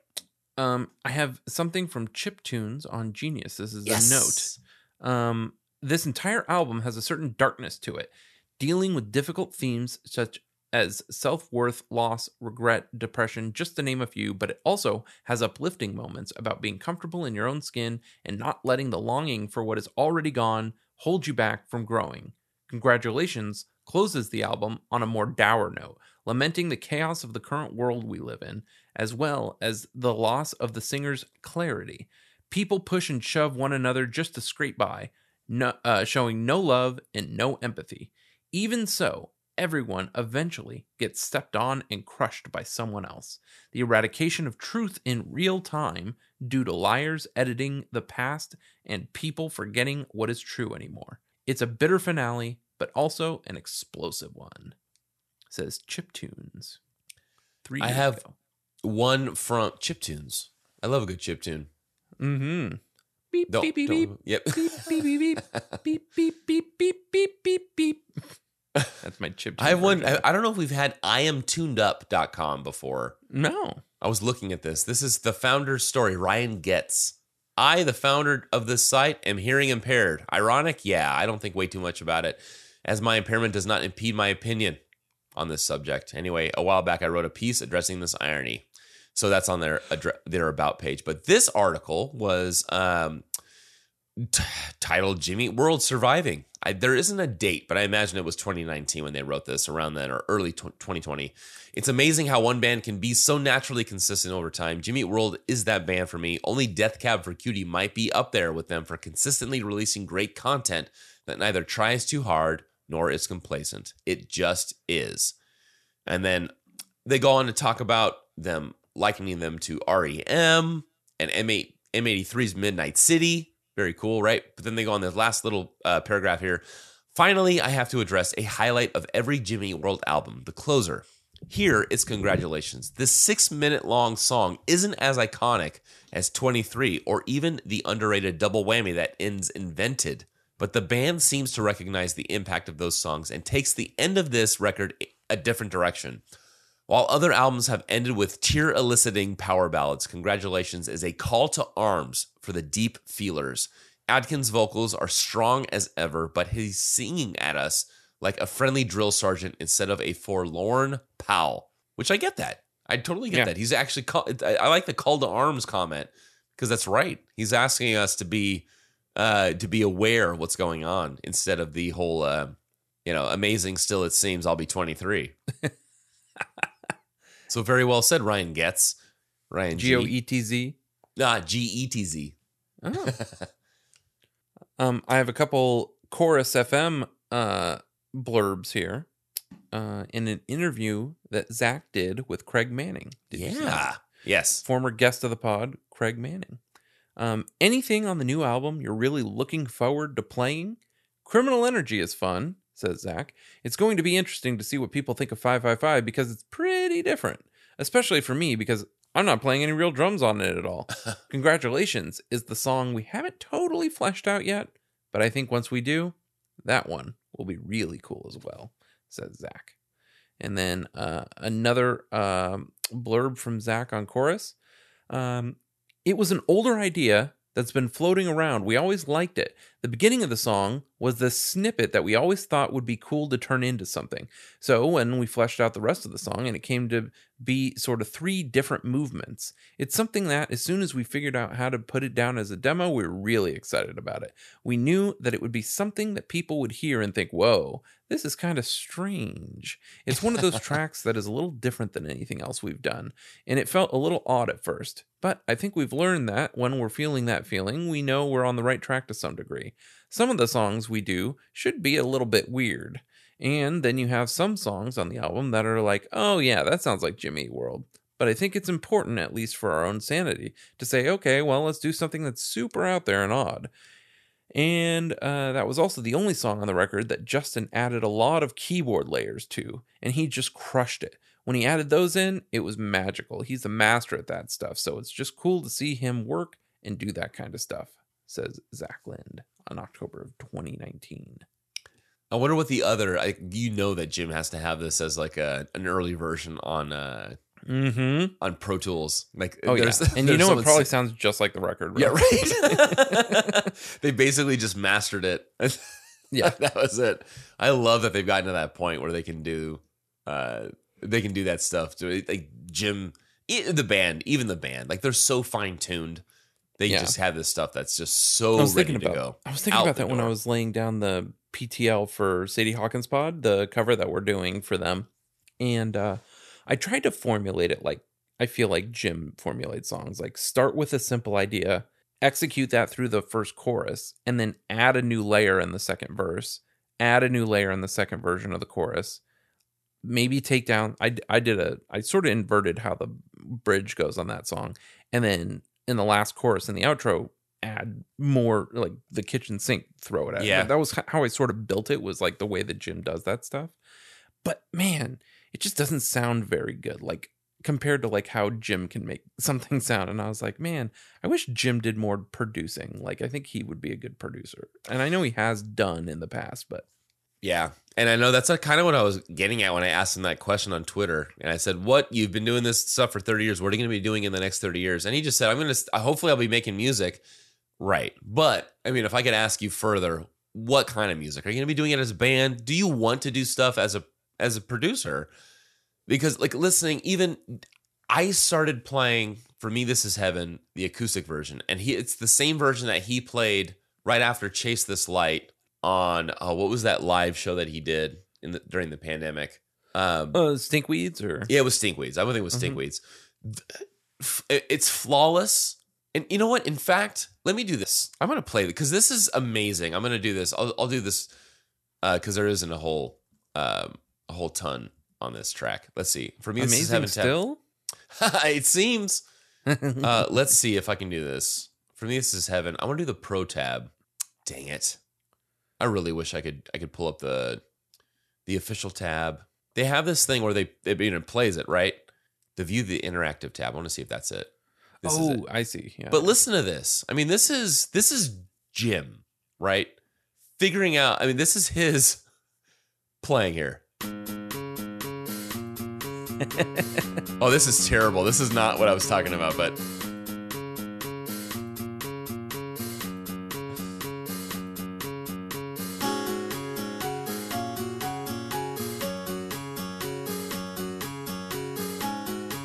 You know what? I'm going to take that back.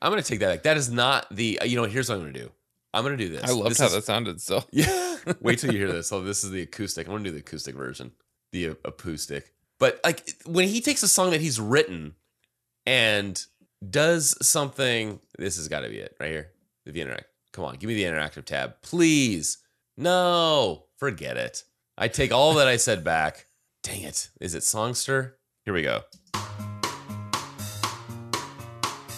Let's see if this does it.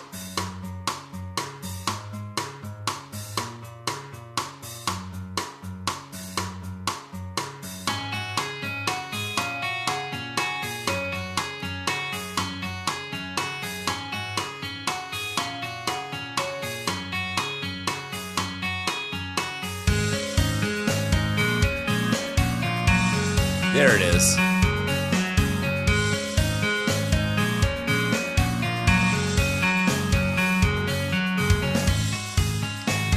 Like that kind of thing. For him to be able to take a song that was written by the band and then acousticize it and have this amazing arrangement that is not only a mix of 3/4 and then 4/4 timing, like if you look at the actual tab, but just the actual musicianship behind it. So yes, going back to what you're saying, yeah, you can do the whole formulaic thing of layering it where you take the basic verse, add a little bit for the second one.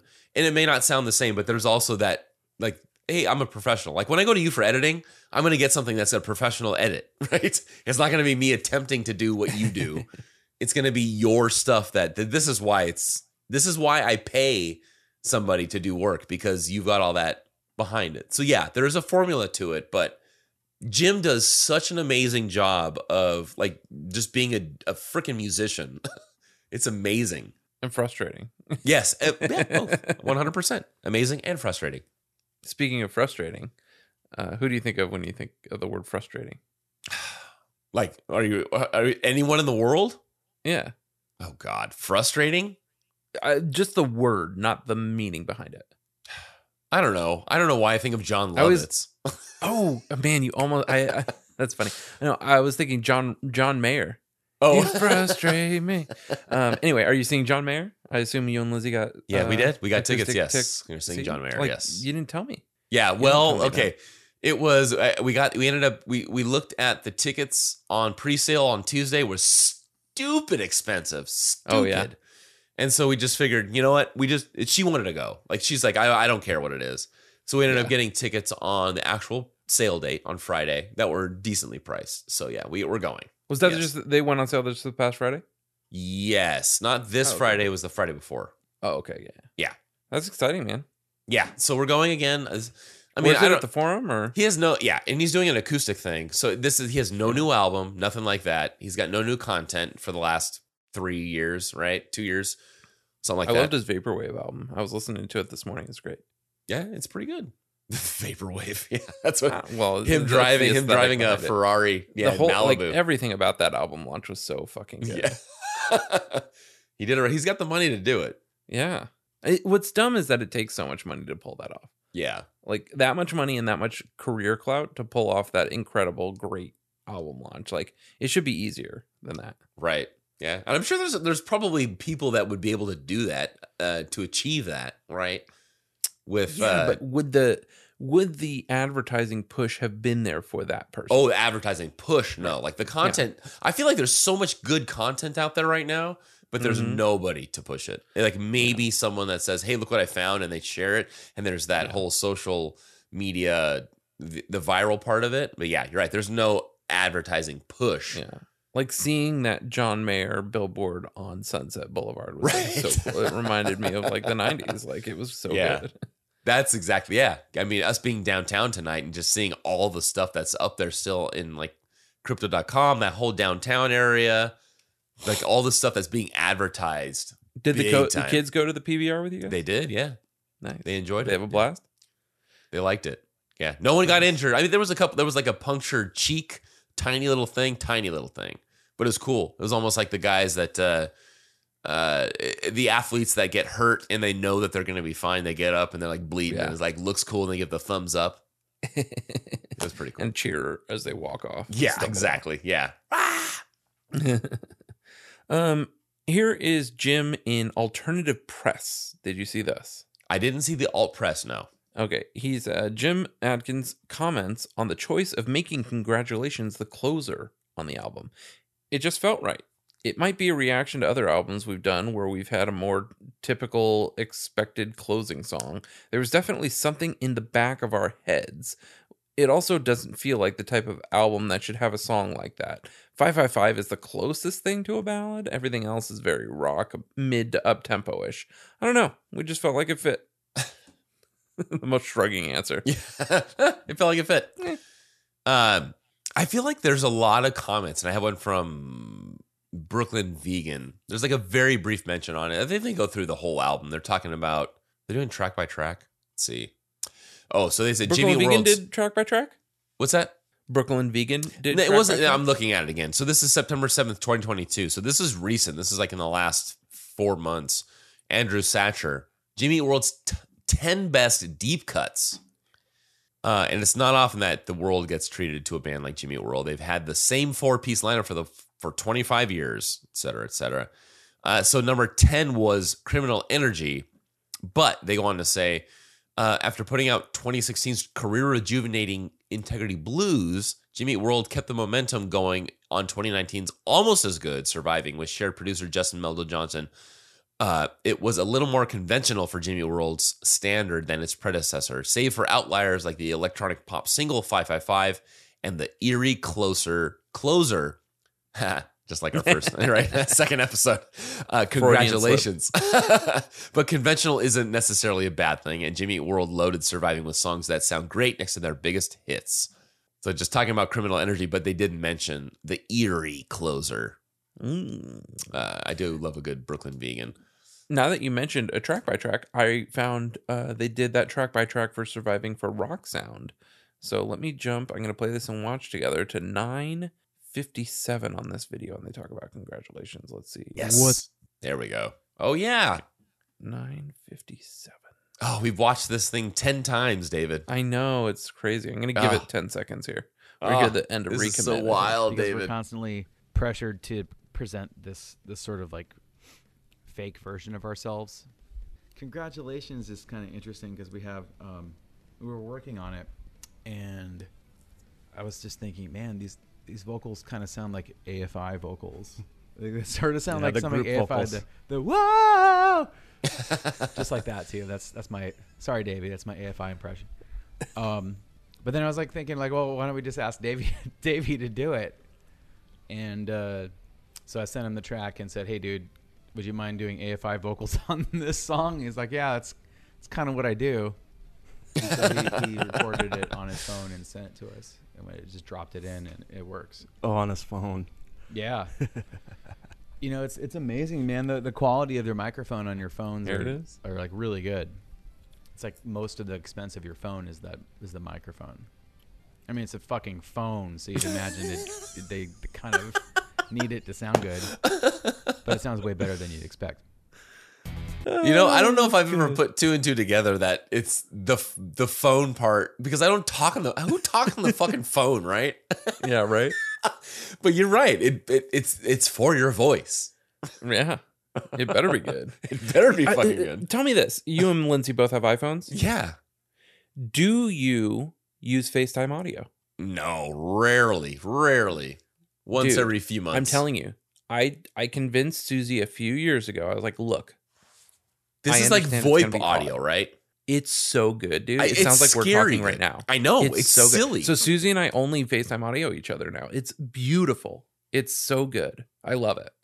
The very first time I ever came in contact with that was I was at my previous employer, and it was when they were just doing the whole like voice over IP stuff. And the IT guy that I was speaking with, I was on our Wi-Fi.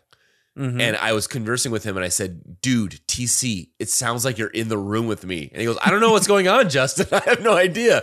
That was my first introduction to like clear, proper audio. And it felt weird because I'm so used to it sounding so just torn down. Yeah. There was another reason. I think it like, well, I guess it utilizes your data, but because we're T-Mobile, we have unlimited data. So like, it's no skin off our nose. And like I think a lot of people use it in lieu of calling somebody if they have minutes on their plan, because they could call somebody on Wi-Fi, right? And it won't go against your minutes. Anyway, I don't know, man. I'm not telling you to switch with Lindsay, but I don't know. You guys should switch. It's great. I'll call her tomorrow and I'll say, do I sound different? And it's also like it's like a different ring. The only thing, you can't leave a voicemail. Yeah. Which I was like, I was kind of annoyed by, but then I'm like, or you could just text. Yeah, right? There's so many other ways. We're stuck in the old ways. Yeah. But anyway, yeah, FaceTime audio is... Yeah. Because, I very rarely FaceTime people. Like, I'll FaceTime Susie at the store and be like, they don't have anything, but they do have this. Yeah, exactly. You know show them something. That's the only time I'll ever FaceTime. She'll be like, the remote's not working. I'm like, ugh, let me FaceTime with you. But otherwise, you're pressing the wrong FaceTime button. Audio Oh, my God. all the time. Like, yeah, like, okay, like when you call Lindsay, this is like a Spotify question. When you call Lindsay, how do you do it? Do you have her saved as a favorite, or do you like search her name and like hit call? Oh, yeah. So she's at the, I go to my favorites. So if it's, okay, yeah. I think my phone defaults to recent calls because I look at the, like when you go. It does, yeah. Right. So I'll look, and if she's on there, I'll click it. Mm-hmm. Otherwise, I click the left one over. There we go. So what I did is I switched Susie's in my favorites to FaceTime audio. Boom. Never had to think about it. No. It's terrific, dude. It's like, it is like you said, like being in the room with somebody. It's like it's surreal. I think you know what else it helped with is like we'd be at Disneyland and be really loud, and you like, I can't hear you. Like I don't understand what you're saying, but like you FaceTime audio somebody and it's great. Well, it's almost like you just said, it's like us talking. Like I have not thought about it, but it doesn't sound like a phone call when you and I are talking right now, right? This Correct. is us. Yeah. This is what FaceTime audio sounds exactly, like. Which is so different when you're holding something up to your ear and you're expecting that nasally, like, hey, how you doing? Yeah. But it's full voice. It's like what? Yeah. I do wonder, like, because if I receive a phone call now, I do have my phone hooked up to my computer. So if I receive a phone call, it will come in on my computer. If I'm working, I'll take a call, and my microphone and headphones are right there. So I'll pick. I wonder if I'm on a regular phone call and I'm using this mic, like, do they notice? Like, you sound more full bodied, David. What's going on? And here's another thing: is like, what was it? Bean from Kevin and Bean, he has a podcast with Allie McKay, who replaced Lisa May on the thing. Anyway, I finally recorded a thing for them and I wanted like a theme song for a section. They always have listeners like call in with the theme song for a section, and I was like, well, I don't want it to sound like it's on the phone. So I recorded it using the voice memos on my phone. Right. It was just me, acoustic guitar, blah blah blah blah, and it was a parody of that. It's the song. I Can Tell That We're Gonna Be Friends. The Jack White song. It's just G C D. Yeah. Anyway, I did like a bar of that. And then I was like, they don't have an email. Like, there's no email for the podcast. So then I was like, fuck, I have to call their voicemail and like do this shit live. So anyway, we'll see if it's on this week. But I did record it and set it in. But I also have a version of it. Here, I'll play it for you. I thought you were going to say not? you put it in and like you listened to it and it was like sounded so clear. No, but now I don't know how it's going to sound.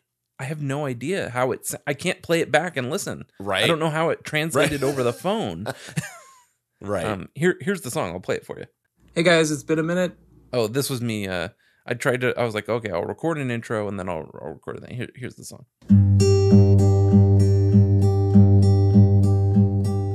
Shovel snow, walk the dogs, Christmas things and mini cows, bean in pools, Allie's birds. These are just some things I've heard. I can tell that we are gonna have tea. Personal minutia with Allie and Bean. So that's my recorded version. I have no idea what it's going to sound like on their voicemail. So anyway, that was my personal minutia theme song that I wrote for them using my iPhone microphone. I tuned that guitar so many times, it still sounds out of tune to me. Yeah, anyway. It sounded fine to me.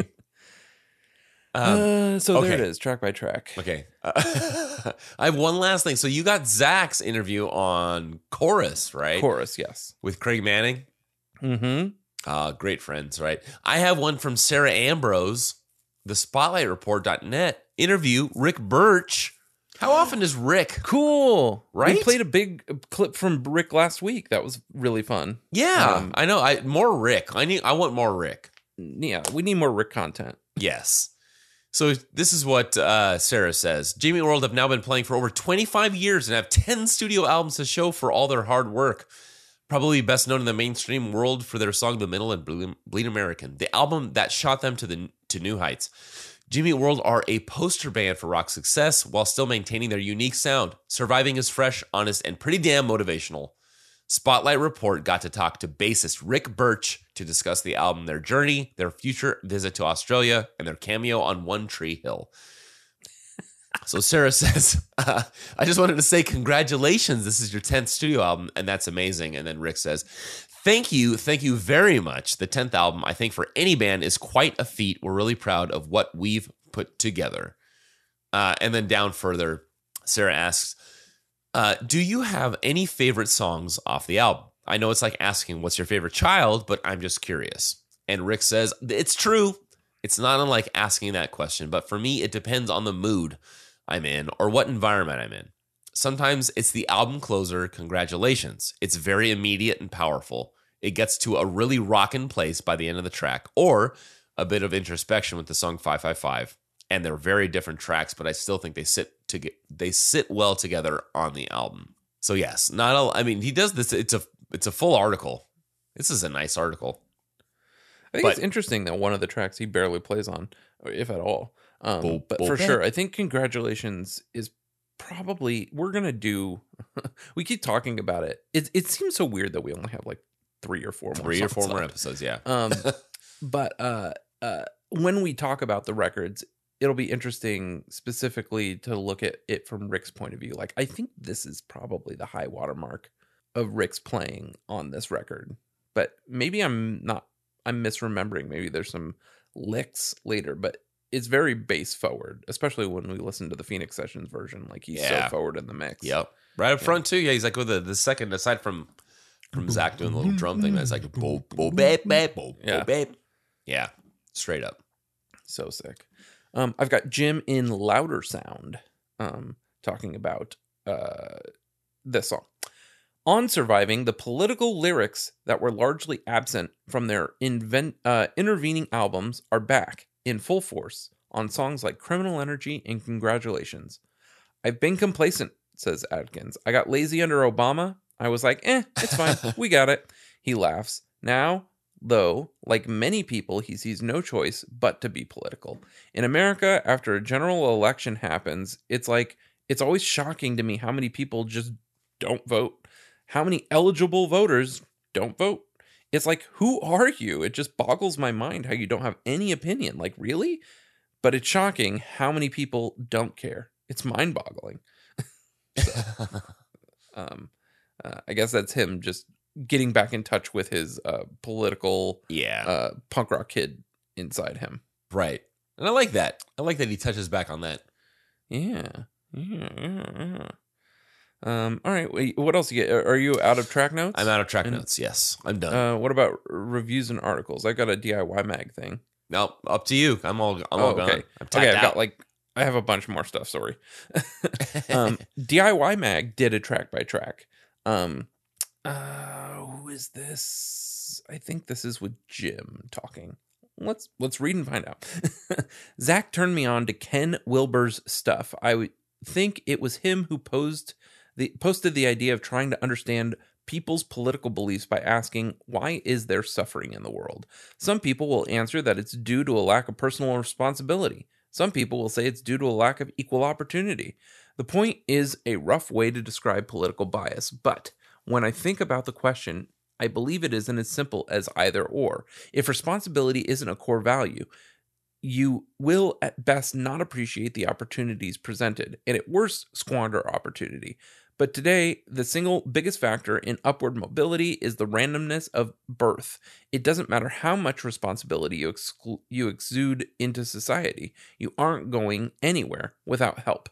This song ponders what happens when rigid ideology meets disaster. What happens when you go to die on the hill of congratulations, you're on your own, and get what you're asking for.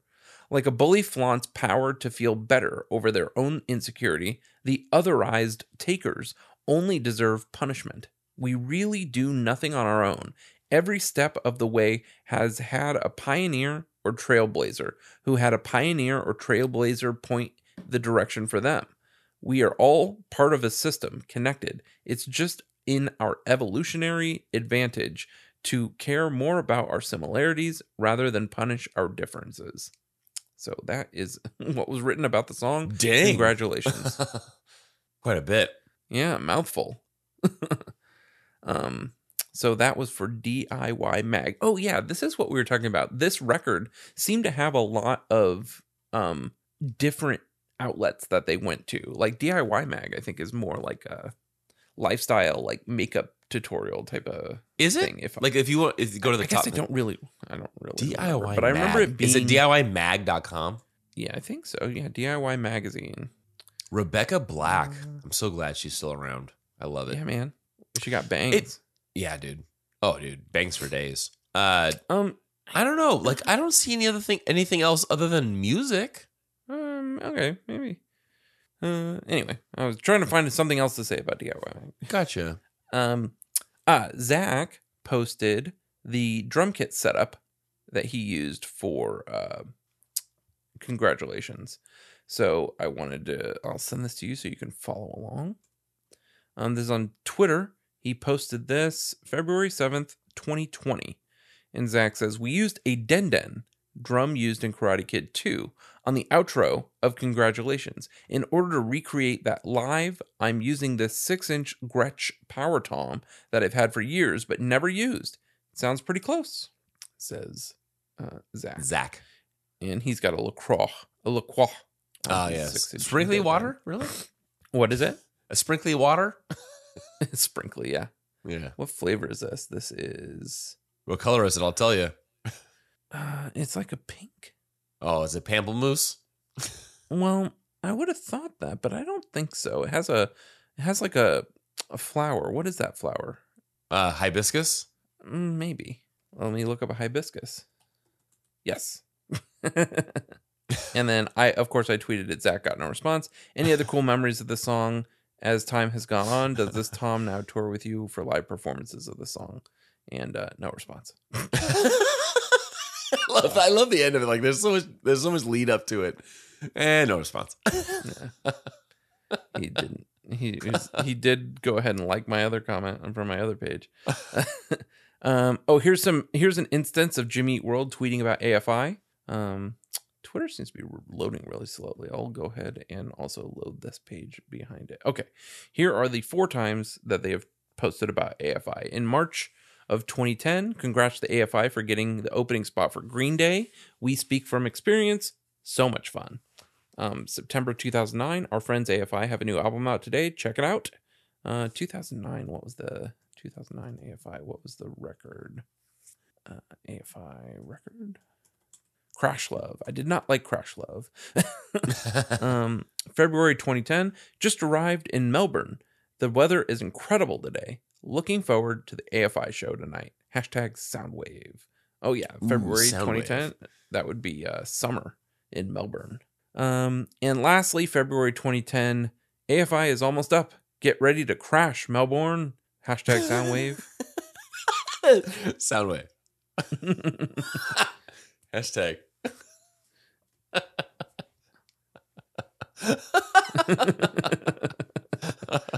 Never not funny. Yeah, never not funny.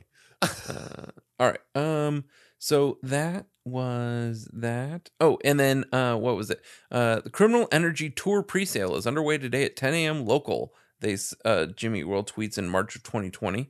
Use code congratulations. So I always like to mention when a song title is used as the presale code. I love that.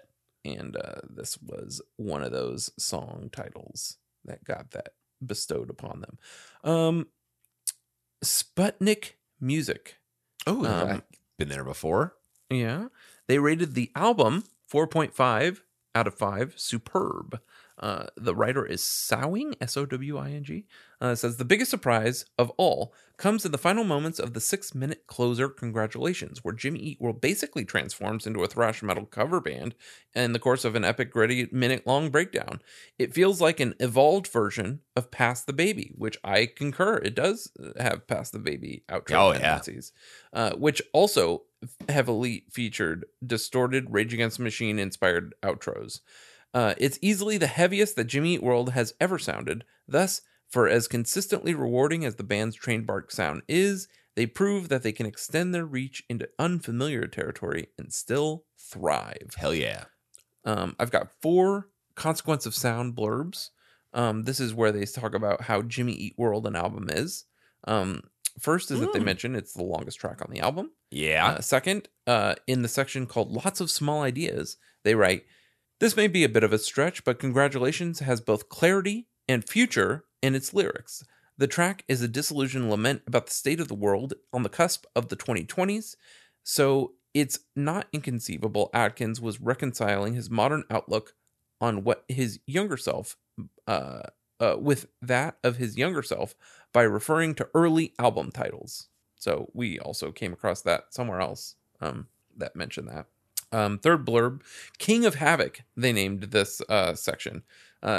Thinking that Congratulations sounded like something like an AFI song, Adkins had the bright idea to invite the band's Davey Havok to sing backup. Recorded on an iPhone, Havok's vocals helped drive home the idea that the track is one of the heavier entries into Jew's catalog. Havok isn't the only guest either. James King of Fits and the Tantrums provides that saxophone breakdown in All the Way Stay. So here on one album, you've got Dark Thrasher as a closer and a pop rock jam with cheeky 80s gag right in the middle. Both songs are quite fun in their own right. More evidence that Jimmy Eat World's range is often underappreciated. And lastly, Consequence of Sound says, wait, which refrain do I sing? That's the name of the section. They say, whose OOOs do you take on the Congratulations call and response? Havok or Davey? Or Havok's or Adkins's? All right. Punk News. Ronaldo69 says, simplicity is the key, and by the time Congratulations rolls around with the Davey Havok of AFI backing up, yeah, he too recorded this on a phone as Adkins didn't give a fuck for a perfect studio sound. My only gripe is I wish they went harder, like on Get Right a couple years ago.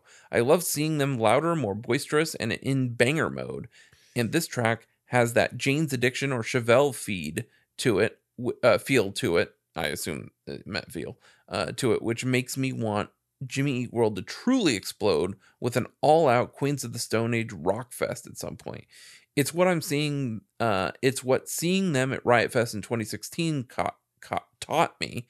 They need to cut loose more and blow speakers apart. That said, I love the tempo changes across the record, and while this joint may not be for all Jimmy Eat World fans, I think most will appreciate a band that still feels like art and less like product, and more so ones that remind us don't just survive, get out there, seize the day, and live.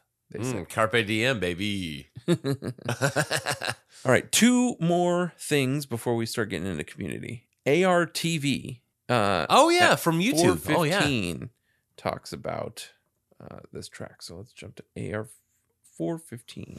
Yeah, I want to see some ARTV. It's been a while. There are some things that just feel up. The drumming on this record is a big standout. Cuts like 1 mil, and even the closing track, Congratulations, throw in some things that almost remind me of AFI, which makes sense because Davey Havok has guest vocals on that closing track. If I had to make one complaint about the musicianship on this record, though, it's just that the bass doesn't pop as much as I would want it to in the mix on a few of the cuts. I mean, some of them, they're so solid. Recommit is one of those, but it's just...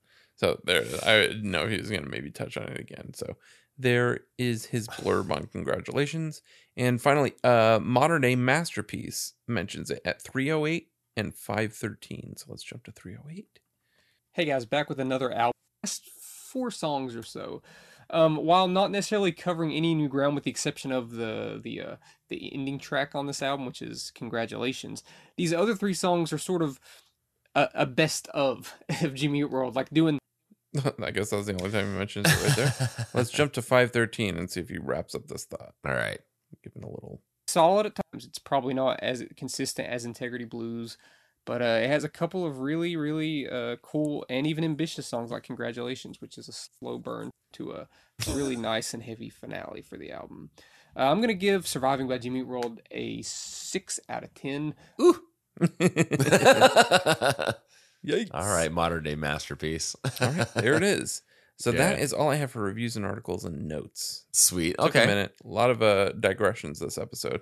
That's okay. You know, a lot of school talk and a lot of That's politalk. right.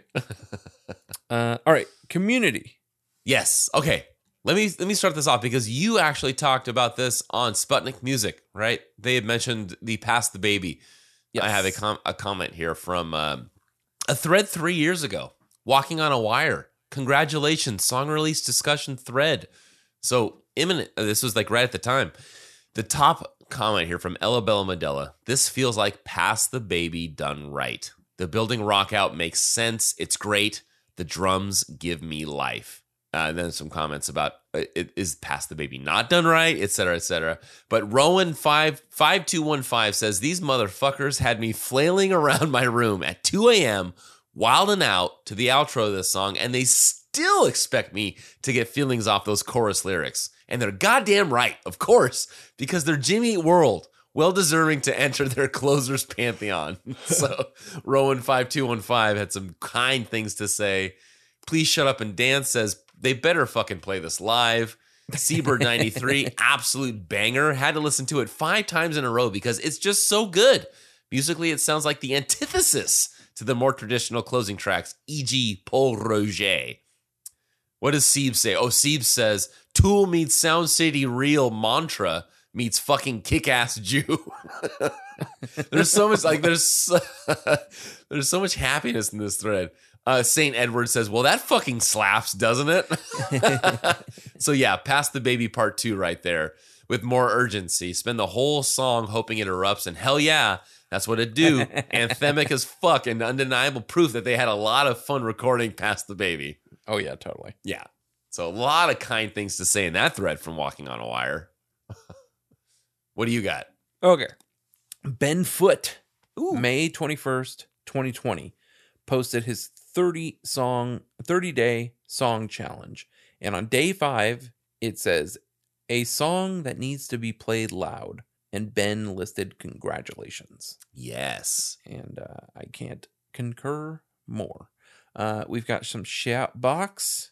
Not a ton here. But Striffen88 says, what a way to end an excellent album on October 18th, 2019. And 10 days later, Snooze says, I rarely write negative stuff on this site, but this album was incredibly generic in music and lyrics. Only this last song is interesting. The prior album sounds written for a teen girl audience. How the hell some bands start out unique and manage to end up generic is beyond me. Local Natives is a similar story, as was Chris Cornell and the band Live. It's like they started caring more for what the listener expected than what they wanted to create. And then somebody writes another long thing, fair observation. Snooze says, thanks, I wrote that because I care, blah, blah, blah, blah. And then Thrill How says, I've just had a third listen and I really didn't like it this time. Haha. I think I just dug Integrity Blues. So anyway, one person loved it. A couple people were indifferent about it. Yeah, there's go ahead. No, there's not a ton of haters on this track. I think it's maybe because like this next one I have is from JG429 from 2 years ago. So it's like still around this, like a year after the album had been released. So there's still a little bit of love for it. Not a ton of pushback on this track. This one was Song of the Week. Congratulations from JG429. Submitted by Razorblood 6. Reason, Jimmy Eat World is pretty well known for making epic album closers, and although I love the way they normally do them, Congratulations completely threw away that formula to create an even more incredible song. Honestly, I'd say this is in my top 3 album closers by the band. And to which Snake Oil 27 replies, there's no clarity in front of me, is a nice callback. And then Nez 477 says, it was the best Tool song released last year. Which I think goes to that time signature that people think is not 4/4. I think there was another post I have here that somebody asked from What a Good Doggy. They had asked, what's the time signature? And Cami Carr says it's actually 4/4, but the whole 3-3-3-3-4 thing makes it sound like it's mixed meter. Which I think I think it is. Means. Yeah, well, it gets even deeper. Pasu Chobs says, I've been out of music study for a long time now, but I was counting a slower tempo mixed meter of alternating 3-4, 5-4 over the same phrasing you describe, which I think is probably just, I think it ends up being 4-4 at the end. Yeah. Right? Like I'm sort of counting the end, and I'm pretty sure it's 4-4. Like, right. If anything, they do like 4-4 and then a measure of 2-4 and then another set of 4-4. Exactly. And the math checks out, right? Yeah. And that's pretty much it. The other 2 things I have is the Survivor poll results. You know what? Okay, let's do this one first. From 2 years ago, JG429 again, she did 1 year later thoughts on the album itself. And it made it to round 7. The winner was Delivery, but it made it to round 7. So that's pretty good. That's pretty good. Yes, and then we haven't heard from Frank D in a while, right? I haven't heard from Frank D at all on the Facebook group or on. I hope Frank D's well. Yeah, me too. From 3 years ago, so right when the album came out, this was December 2019. Some observations as I watched the survey progress. So he did a survey, and this is what happened. So first place was 555, and then this Congratulations was placed at place 6 of 10. So it was a little bit worse off, but still, always good to hear from Frank D, even though this was 3 years ago. There you go. That's all my community. All right. I want to see if this works. So they don't have the live performance of the song for the Phoenix Sessions up on YouTube. I want to see if I could put our drive link. Yeah, I don't know. They have the song, but not the video. I'm going to hit play on Watch Together from our drive link and see if that works. I don't know. It says install extension on my end. I don't know if it does. Yeah, it shows me the file, but I can see if I can click. Oh, I can open it in a separate window. Oh, okay. That's it. I guess we could try to watch it at the same time, but you know what? Let's do that, and I'll mute mine. Okay. All right. So you want me to open this? Yes. Oh, and let's see. You've got to jump to 3104. All right. And 31. Oh, I love this. Come on. Wait a sec. 31. Wait, hold on.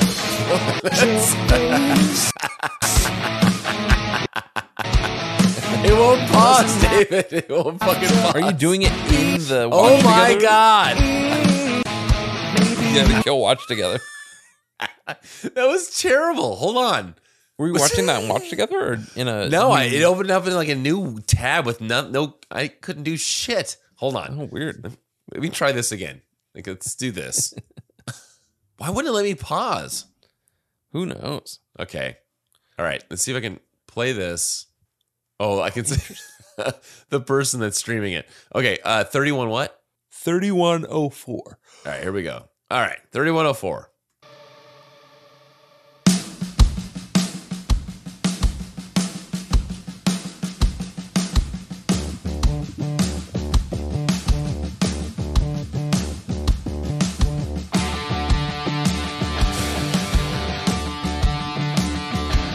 Lots of strobes.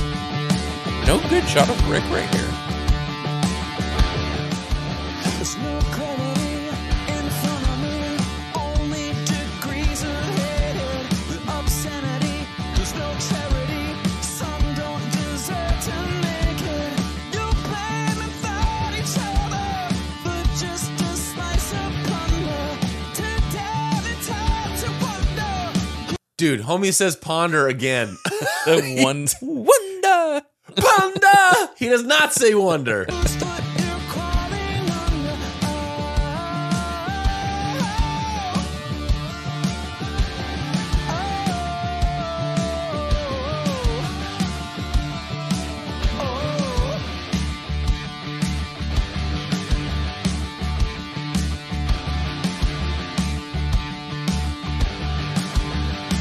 Their guitars are so intonated. Oh, yeah, dude. I Sounds love so it. good.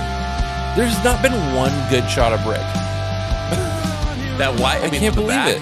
Well, kinda? that was the reason I wanted to watch it. Was I wanted to see them like loving on Rick. There he is. Yeah, but it's the back of him.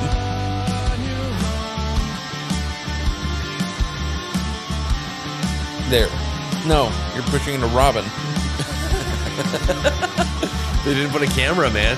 The 12K camera is not in front of Rick. Yeah. Possibly a threat to future earnings. Suspiciously through editing, the facts are disappearing.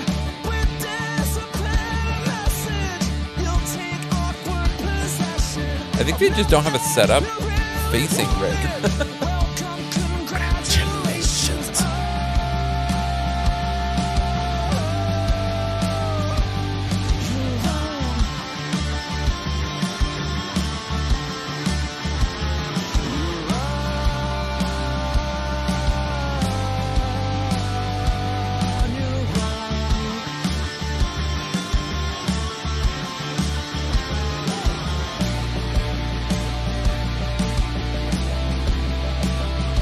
Oh, I love the way the guitars sound here. Oh, yeah. Gosh, they sound so good. The harmonies. Yep.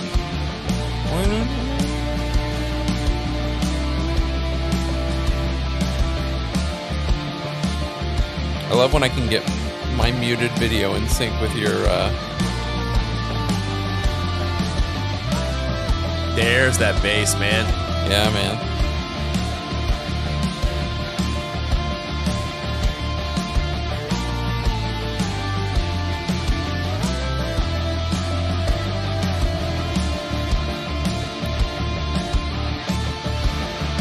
Oh. There. Where's this angle been? This is behind the band, right? Yeah. Yeah.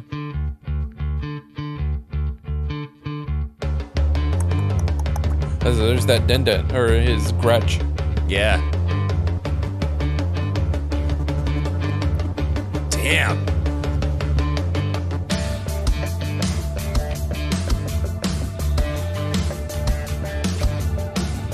Fuck, this band rocks, man.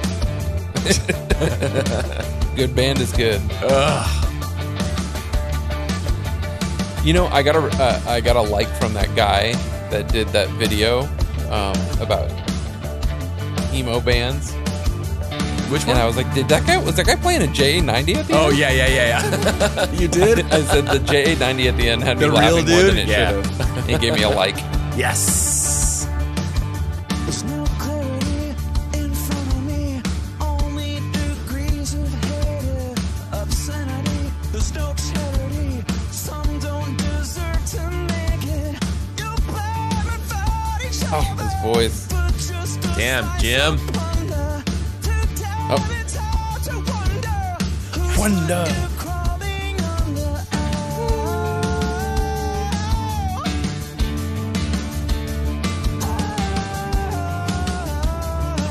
Such a long way, man. Yeah. From playing basement shows. What did Jim say? The most expensive practice session ever. Yeah. Right? Totally. At the Ice House.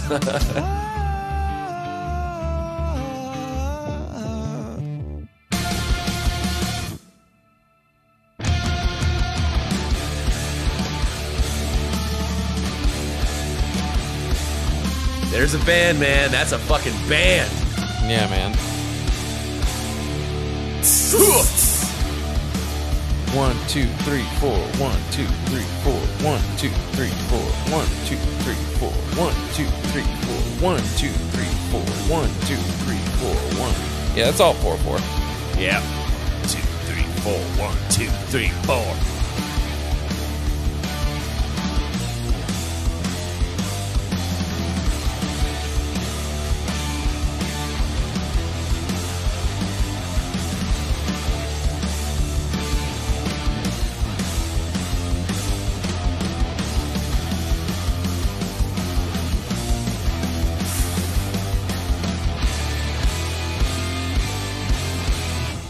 Shit, dude. What a freaking ending, man. Oh, damn. Too fun. Too fun. Too fun. We couldn't all watch the whole thing. Yeah, I know, right? Anyway, Ugh. I thought there would be way more shots of Rick, though. Me too.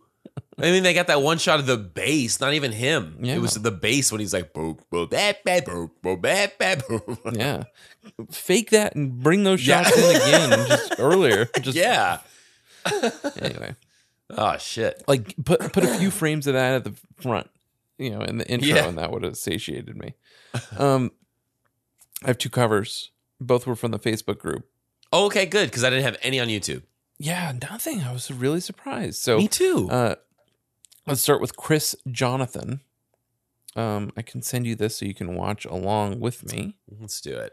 And they both play. I downloaded both their videos, and I was like, "Oh, I'll sync these up later, and I'll make them into a band." They both played different parts of the song. So I couldn't sync them up in any way, which is fine. So this is Chris Jonathan, posted March 13th, 2021. Congratulations with the rock out sign emoji and sunglasses, dude. So here is.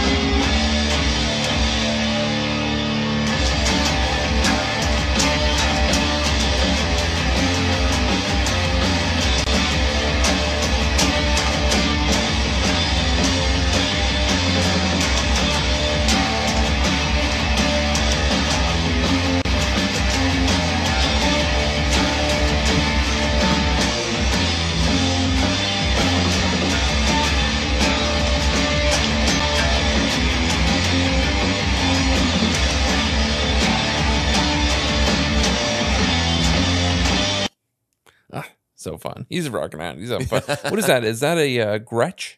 That looks like a Look at the Gretsch. Yeah, head semi-hollow top. body, Yeah. right? So yeah. So then, let's see. Was this a day? No, same day. Slightly later, it says, "I kind of figured out that effect Tom uses in the live version." So let's listen to this. Yeah. Oh.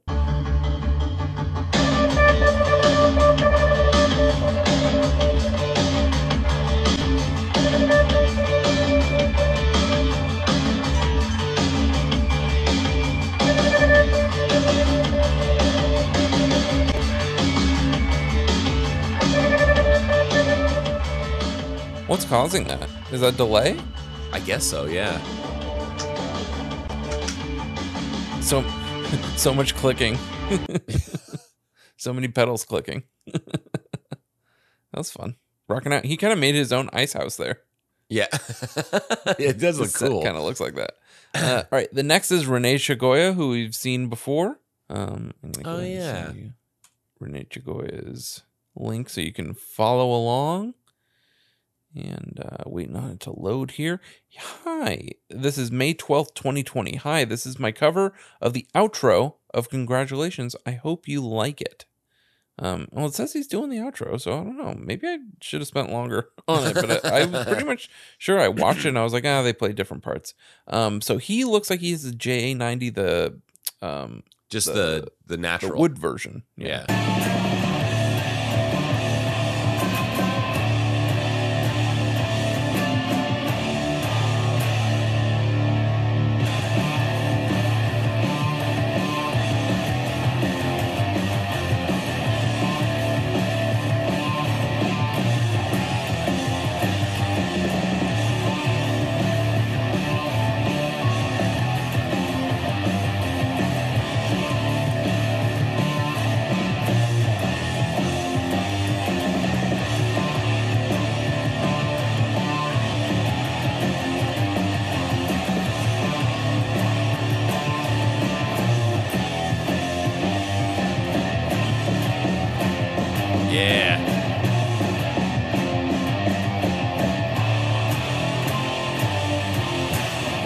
Okay, well, they do play the same part, so now I am going to sync them up, and I think I'll lay down the bass with them. Yeah, sick. Why not? Why not? I'll do it. I think I was just busy this week, and I was like so on top of everything. I was just like, they're playing different parts. But yeah, anyway, I'm pretty stoked to see folks in the community knocking it out. You say you got a good rave DJ. I do. Let's see. Do I like mine? Let's start with mine because I don't think it's good. I mixed it with the AFI song I was thinking most about when I would listen to this, which is called Miseria Cantare.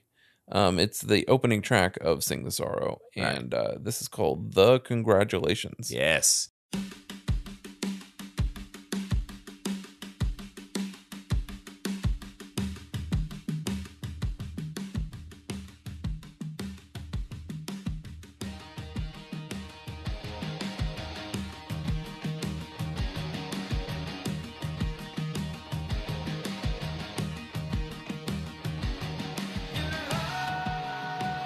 It goes all shitty like when it goes to AFI. Oh, damn it. So the beginning of this AFI track takes a long time, and that's the part that's playing right now. There's like nothing happening. It's just the quality of it. Jimmy World went down. Some strings under there though.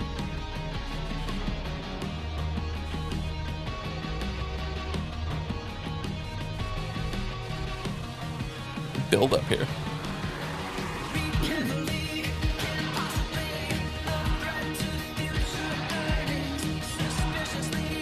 Ooh, just hear some screaming in the background. Yeah.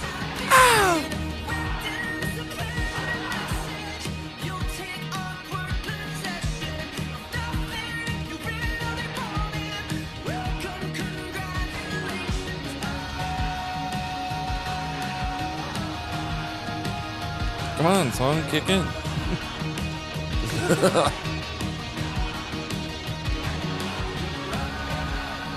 It sounds like there's a soccer game going on next door.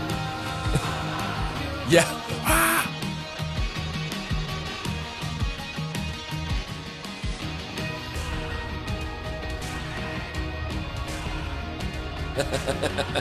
It's off a little bit, right? Yeah, I think it's like on the 2 or something. Anyway, sorry. Let's okay. jump over here to the end and see if it goes anywhere. No, not good enough. All right, what do you got? Anyway, that's my bad Okay. one. What's your good one? This is called Congratulations, I'm Up. What is that mixed with? I'm gonna let you figure this out. Hit 'em Up by Tupac? Nah. I thought this was really good. When I listened to Congratulations again this weekend, I thought this was the first song that came to mind. The leadership teacher or the leadership person at school had this song like for the last couple of years to really liven up the games. And they had what's called like the Maroon Mob, which is our group of students on one side of this is what they would do. And they would chant and do this like left and right thing when the chorus would sing. It'll all come together when you hear this song. So this is called Congratulations, I'm up. All right. Oh, Fall Out Boy. Yeah. Yes.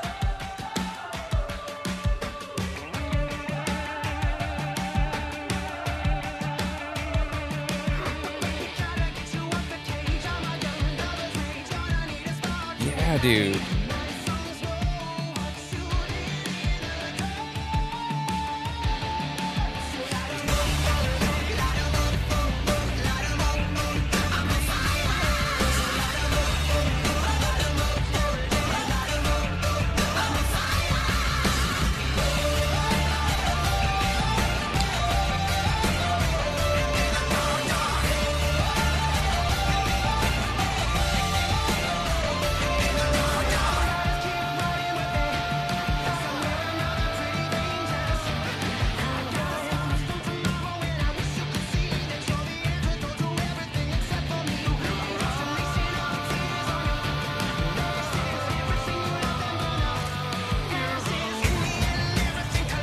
It's a little off here, but let's Yeah, stick with now it. it's done the same thing that I did. Right.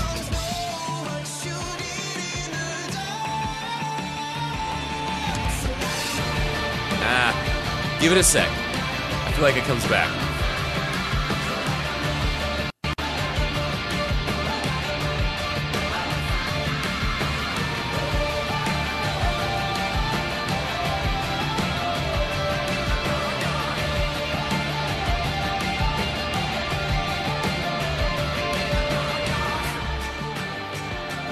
I feel like it fixes itself. Nah.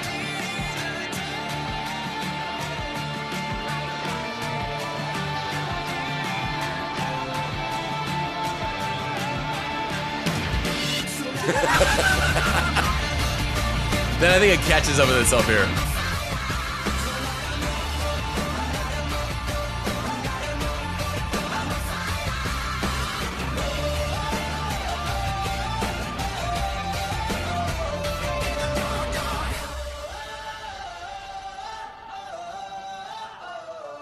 I don't know why it got so off. Yeah. Yeah. Who knows? But yeah, that was really good. I really like the ascending guitars of Jimmy Eat World song with the Patrick's woes. That sounded really cool. Well, that was very good. Justin, what are your final thoughts on the song? Man, Congratulations. I love Congratulations. I really like this track. Listening to it again, when the first time I heard it, listening to this track for the very first time, going through that first album listen through, it really it hit me then, and it hit me now. I think this is a banger, man. This is one of those. It's a good ending track. It's not super epic. It's not sad. It is like that person said. It's a call to arms, and I think this is a great track. What about you? Yeah, I agree. I think, man, Fall Out Boy was such a good comp. That was like exactly like the sort of same feeling. Yeah, right. Yeah, it's really, really epic. And not in the epic grand closing album way that something like Goodbye Sky Harbor is. It's epic in the sense that it feels like like we discovered, a call to arms. That outro is like infectiously incredible, but even unsuspecting because the intro is pretty chill and the bridge really drops it down before throwing everything at it. So yeah, it's just this is a great song, and having Davey Havok on it is something I never thought I would hear. Davey Havok. Although, when Jim said, "Come on, Davey, sing me something that I know." I remember there was a K-Rock contest. I talked about this on the episode for a praise chorus, but I remember them saying, "What Davey are they talking about?" And the only Davey I knew that they listed was Davey Havok, and I was like, "Oh, maybe they're thinking about Davey Havok." Who knows? So anyway, Davey Havok on a Jimmy Eat World song is so cool. So that's my take on it. I love it. Hell yeah. So yeah. Well, if you find yourself being ruled by a weird megalomaniac, just remember that we have the power to be excellent to each other. And party on, dudes! Nice. Dude. Oh, man.